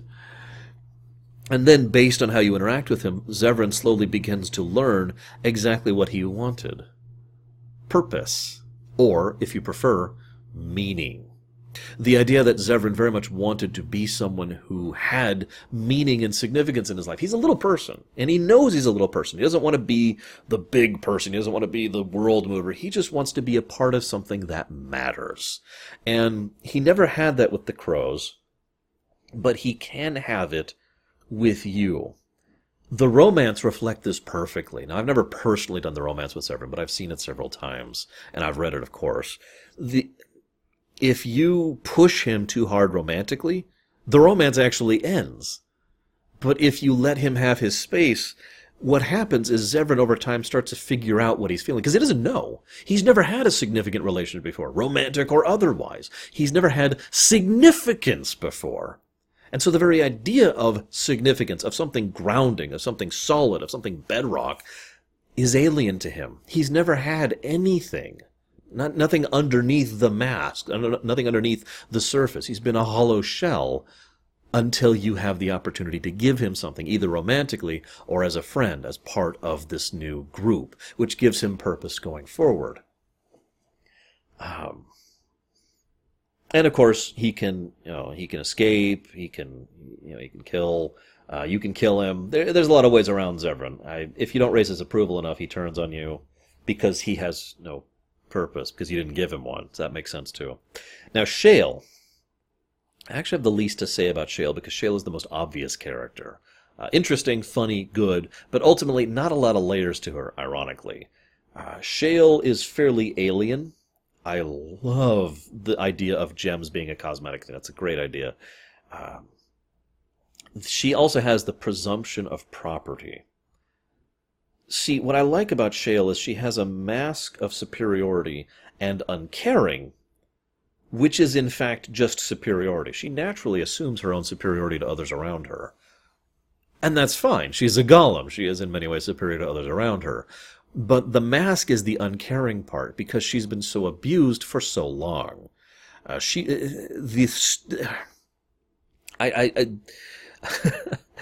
likes being part of a group that treats her as an equal. Now that makes perfect sense, because she's basically never had that in her memory. She has had being treated as property by an individual. And I do mean property, literally having to carry someone to walk to and fro. The way she talks about the way she was used and abused just says so much, and is really, really horrible. I think I'm just going to summarize that. But one of the things I like about her, again, so she's had this servitude. She obviously likes being an ally. She likes being a equal level with you. And if you treat her nicely, she doesn't quite know how to deal with that, but she is very thankful for it and reciprocates it, because she knows exactly what the opposite feels like. More than almost any of the other party members, she firmly understands the value of genuine kindness. And if you treat her with that kindness and the politeness and that respect, she will reciprocate in kind, because she knows exactly what it feels like to not be treated with any of that. Morrigan would be the other example of that. Which leads us to Oghren. I didn't think I'd like Oghren at first, because he's a drunk and a lout and he's crude. But what I love about Oghren is that he is very observant and very powerful and a great warrior. He's also probably one of the most progressive thinkers of the dwarves that we encounter throughout the whole franchise, right up there with Varric. Seriously. He is someone who couldn't deal with peacetime, basically. He was so good in a fight that he lost himself and he got disgraced. And he found himself elevated to literal nobility through his marriage with Branka. Some people have debated the nature of the relationship between Branka and Oghren. My personal thinking is that they did have a genuine relationship, which was genuinely based on actual mutual attraction, which went beyond the physical, until her obsession pushed those two away, and then she moved on, and of course left him behind, and then found Hespeth instead. But what I love about Oghren is, for all his drunking and boozing, that is basically his mask. Again, a very obvious mask. It's so obvious you can see it in the air sometimes. Because Oghren is someone who, he's not very subtle. There's not a lot of layers of depth to him. He's not super intelligent. He's not a great thinker. And yet, he has a strange wisdom to him. Because Oghren cares immensely about the dwarven people as a concept, as a whole entity, the dwarven culture, the dwarven society. He very much wants a better future for all those people, and, as Awakening will show, for his own child. He wants the dwarves to have a better life, because he himself understands so well exactly how bad it is to be a dwarf right now. There was a reason he became such a good warrior, after all. After this, we do the Denerim section. Getting back to the game proper here. Now, I'm just going to blaze over the Denerim section because, well, there's some good stuff there. It ultimately just follows the usual pattern. And again, you can do this at a slightly different order. One of the things I love most about this is the lands meet, which you can fail based on your actions. It doesn't end the game, though. I love that. I love the fact that failure is an option and that it just changes what outcomes you get. And yet you can still play the game. It doesn't mean, okay, reload a save. That's awesome. I just wanted to share that really quick. That's their dog again. I want to talk about Honora briefly because I don't want to talk about Honora because I hate her. Honora is basically everything I don't like about politicians. I've talked before about how there's good politicians and bad politicians. And, there's being good politically speaking, and then there's being Honora. This is the stereotypical conniving, deceiving, short-sighted, only interested in dealing with whatever's right in front of her at the time. She's very good at manipulating the political scenario around her, but she's only doing so with short-sighted self-interest. That's why I don't like her. I have absolutely zero doubt that Honora only really cares about Ferelden in as so much as it means to her personally, that it is ultimately a selfish desire. I also think that she is basically the exact opposite of progressive, to just keep going back to that thing, that she is someone who very much benefits from the status quo and wants everything to stay right where it is. I want to talk about Riordan really quick here. Riordan, it's been argued that he would be the real hero of the story, if not for Logain's paranoiac rantings. And that's arguably true. I mean, the guy literally does sacrifice himself to damage the archdemon so you can finish it off. But Riordan is also a very important aspect of the game. One of the things the game does, which I haven't really talked about yet, is it's brilliantly structured in terms of its narrative to make you start low level, but very important, but not really knowing why.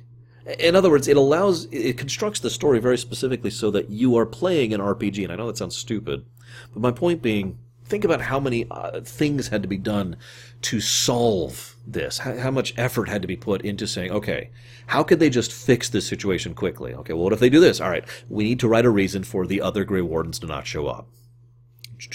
Okay, what else we got? Well, how about if they do this? Okay, we need to write a reason for people to not automatically join their side because they're fighting against this.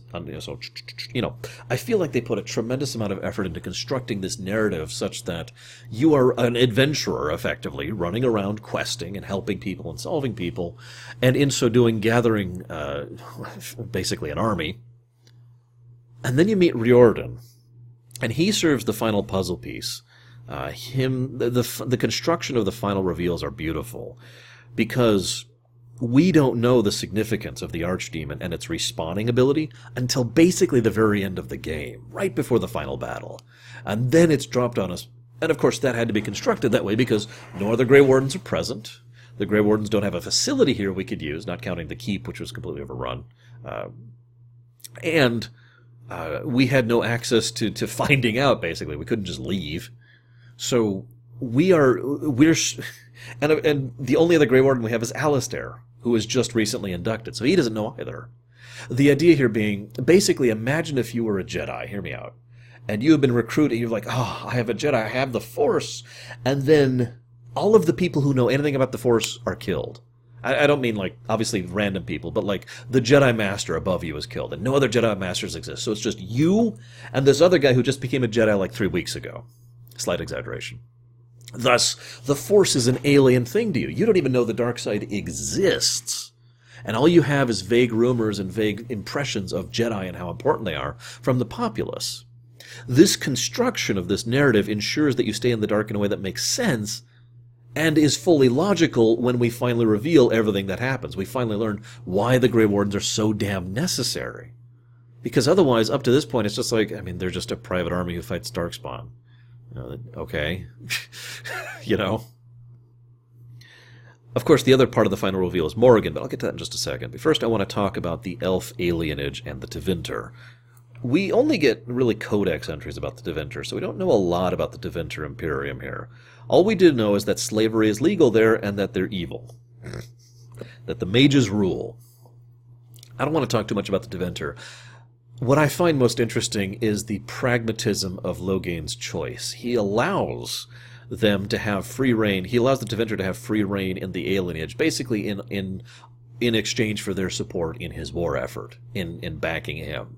Now that makes sense if you don't care about the alienage because you presume it's lost, that you presume there's no salving it, so whatever. Take it, burn it. I will use, it's that whole pragmatism thing again. It just keeps coming up. The tranquil thing, the golem thing, and in this case, slavery. I will accept this horrible thing because that way I can use it to better use, right? Yeah. Slavery, of course, is illegal, and funnily enough, he doesn't even deny it when you approach him during the Landsmaid. They're like, there's no slavery in Ferelden. Yeah, but there's no saving the elven alienage. So what's the point? What's your problem? I suppose this is as good a time as any to finally talk about two characters I've been dancing around this whole time. Of course, I mean the famous Broma brothers. Quick aside. I mentioned earlier that the High Dragon was not the hardest fight in the game for me. It's actually Sir Cothrian. Now, or Sir Cothrin, she doesn't say her name that often. I have since been told that there's ways to completely glitch out the fight to make it much easier. I've never done those. So I've only fought her straight up, and it was very, very, very difficult. You're actually supposed to lose that fight and get captured. That's the final nail in the coffin for Honora, by the way. I don't take kindly to betrayal. And the fact is, she explains away her betrayal in one of the stupidest ways possible. She's like, I was trying to... We were already caught, lady.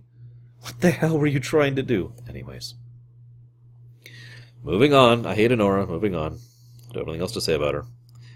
Except that it's actually worth getting caught just to see all the escape attempts. Obviously, Zevran and Oghren are best, but if you've ever done Sten and the Mabari, Barkamont, it's awesome. You should see all of them, just because they're all awesome. Moving on. Let's talk about Rendon Howe. Now, I don't actually have a lot to say about him, but I kind of wanted to save him for this period, because it leads so neatly into the next character I want to talk about. Howe is... I say Branka is the most twisted, disgustingly evil character, but Howe is kind of a more petty evil. He's actually a small fish. He's actually a fairly good example of a Krennic character. He is a small fish who presumes he is a big fish because he has attached himself to Logain, who is a much bigger fish. I mean, he's one of the only two Terrans in the land. He's also very, very, very selfish and actively depraved. In fact, he's so disgusting in his deprivations, it's astonishing he's allowed to get away with any of it. He is so horrible that he's just... I don't even have words for it. He's also someone who is amazingly petty and incredibly short-sighted. In fact, Howe is basically a stupider Honora. Honora, of course, being far more manipulative and duplicative and basically presenting a pretty face, but otherwise being the exact same as Howe in their overall construct. The only problem is, of course, Howe is far more morally depraved, and a lot stupider in how he acts. As I mentioned, his takeover of the Coastland thing back in the Human Noble origin is just a great example of that. Coastland? And, of course, his final words, make her spit on you. I deserved more. The big thing I want to talk about with Rendon Howe is his voice actor, Tim Curry. Because I honestly think if it wasn't for his voice actor, Rendon Howe might be one of those get-off-my-screen kind of characters. I've said before, for those of you who haven't heard me say it, please forgive me. There's a character you hate, but you want to see more of. And then there's a character you just want off your screen. I don't want to see this character. They actively bother me. Stop showing them, right? That's the difference. Because of Tim Curry and his amazing voice acting, I think he stands as the I actually want to see more of him, I just hate him kind of a thing. I love it. But of course, the only reason he's able to do anything, in my opinion, of course, is because of his association with Logain. Logain is probably one of the most interesting characters to talk about for me because, as I already mentioned, everything he does makes sense from his own perspective. He is effectively insane, And I do think that killing him is actually a mercy because of everything he has to go through. However, if you spare him, spoiler alert, he does show up in Dragon Age 2, or Dragon Age Awakening, sorry, and he shows up in Dragon Age Inquisition, and has a major role in Inquisition at least. I also want to mention this, though, because Loghain is the kind of person who has been through hell, most notably with the Orlesians. Basically someone who was tortured into insanity, psychologically as well as physically. And so his perspective is very understandable. He also does have genuine morals and values. He is just extremely pragmatic. There is what he cares about, and then there is everything else. Loghain is the kind of person who, like was mentioned, I turned traitor and left my people behind, and Loghain flat out says to the traitor, "At least I took my men with me when I left." And of course, as we know, Loghain, thanks to FutureWorks, we know Loghain was partially right, that Orlais was actually scheming to get Ferelden back into the fold. Loghain, though, he has no masks, really. In fact, I would go so far as to say Loghain lacks the ability to have masks. In fact, that's one of his biggest flaws. The man has no real charisma. He is strong, and he is a brilliant tactician, but he is also unhinged. He allows Honora and Hao to do most of the politicking for him, and I think that's one of the reasons the country is in such a mess. I wouldn't be surprised if Loghain was not personally involved with a lot of the people who claimed that they were working on his behalf that we encounter throughout the course of the game. That most of that was being done by his lackeys or side people. "I need the mages under control. Go get the mages under control." You can almost see him just saying that, right? Because to him, this is a very simple situation. Let's deal with the blight. We must attend to reality, Kaelin. Let's deal with the blight, and once we've dealt with the blight, then we'll fortify our borders, and we'll make sure nothing interferes with the life or livelihood of my daughter, or my people, or my country that I have bled and screamed and mentally died for. I've actually legitimately considered changing my own canon playthrough to spare Loghain, just because I'm curious, obviously Dragon Age 4 will probably never come out, what would happen in the future, given Inquisition. The Battle for Denerim is one of my favorite finales in video gaming history, and I mean that sincerely. It does a lot of things right. You see this epic moment of everyone getting together, and who is there and why they're there is all because of you. Your choices actually matter in Dragon Age. You decide who shows up. You decide if it's werewolves or elves or golems or dwarves, or if it's the mages or the Templar. Those people are there because you fought for them, or you chose them, or you made the pragmatic choice, or you didn't care about them, or whatever. However you decided to play it. Maybe you just think golems are cool looking, and you don't give a crap about the lore. That's fine, because you made that choice. You decide how that conclusion comes to be, and which party members you have there. And then you have sections where you split up the party, and you can have like a whole section of gameplay here with multiple enemies coming from multiple areas, and being able to use like basically what are effectively special abilities based on which army units you have. Being able to summon golems, like I said earlier, or being able to have dwarves come in, or have mages launch attacks, or whatever. This could use some polish, admittedly, and in a modern system this would be fantastic, almost perfect, but the amount that your choices all culminate in this battle are amazing. And it's basically one log slog, I'll admit that. It's a lot of fighting. But there's also some great character moments in between, a lot of good cutscenes, and a help to flesh out the moment rather than just one long corridor. It avoids the deep roads problem, especially because of the fact that you have multiple choices in how you proceed. And the fact that you have to split the party is also part of that. You need some people to deal with the throng, which also helps to sell the scale of the event.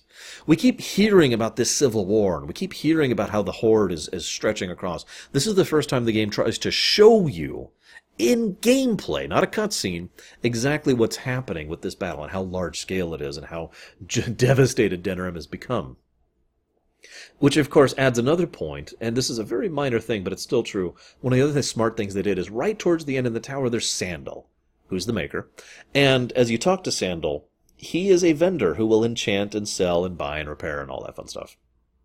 This is relevant because it means that these final fights leading up to that point are not useless. you still gain from them. You still gain experience, you still gain equipment, you still gain money, which you can then use to get yourself ready for the actual final fight.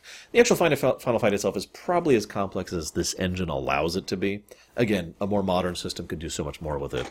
But at least there's interactables and the ballista and the moving around and lots of abilities and conal attacks and all that fun stuff. And then you kill him. The end. And then, in my opinion, the only good BioWare ending ever happens. There's a great coda, which varies depending on your choices and who's alive and who chose what with Morrigan and all that fun stuff.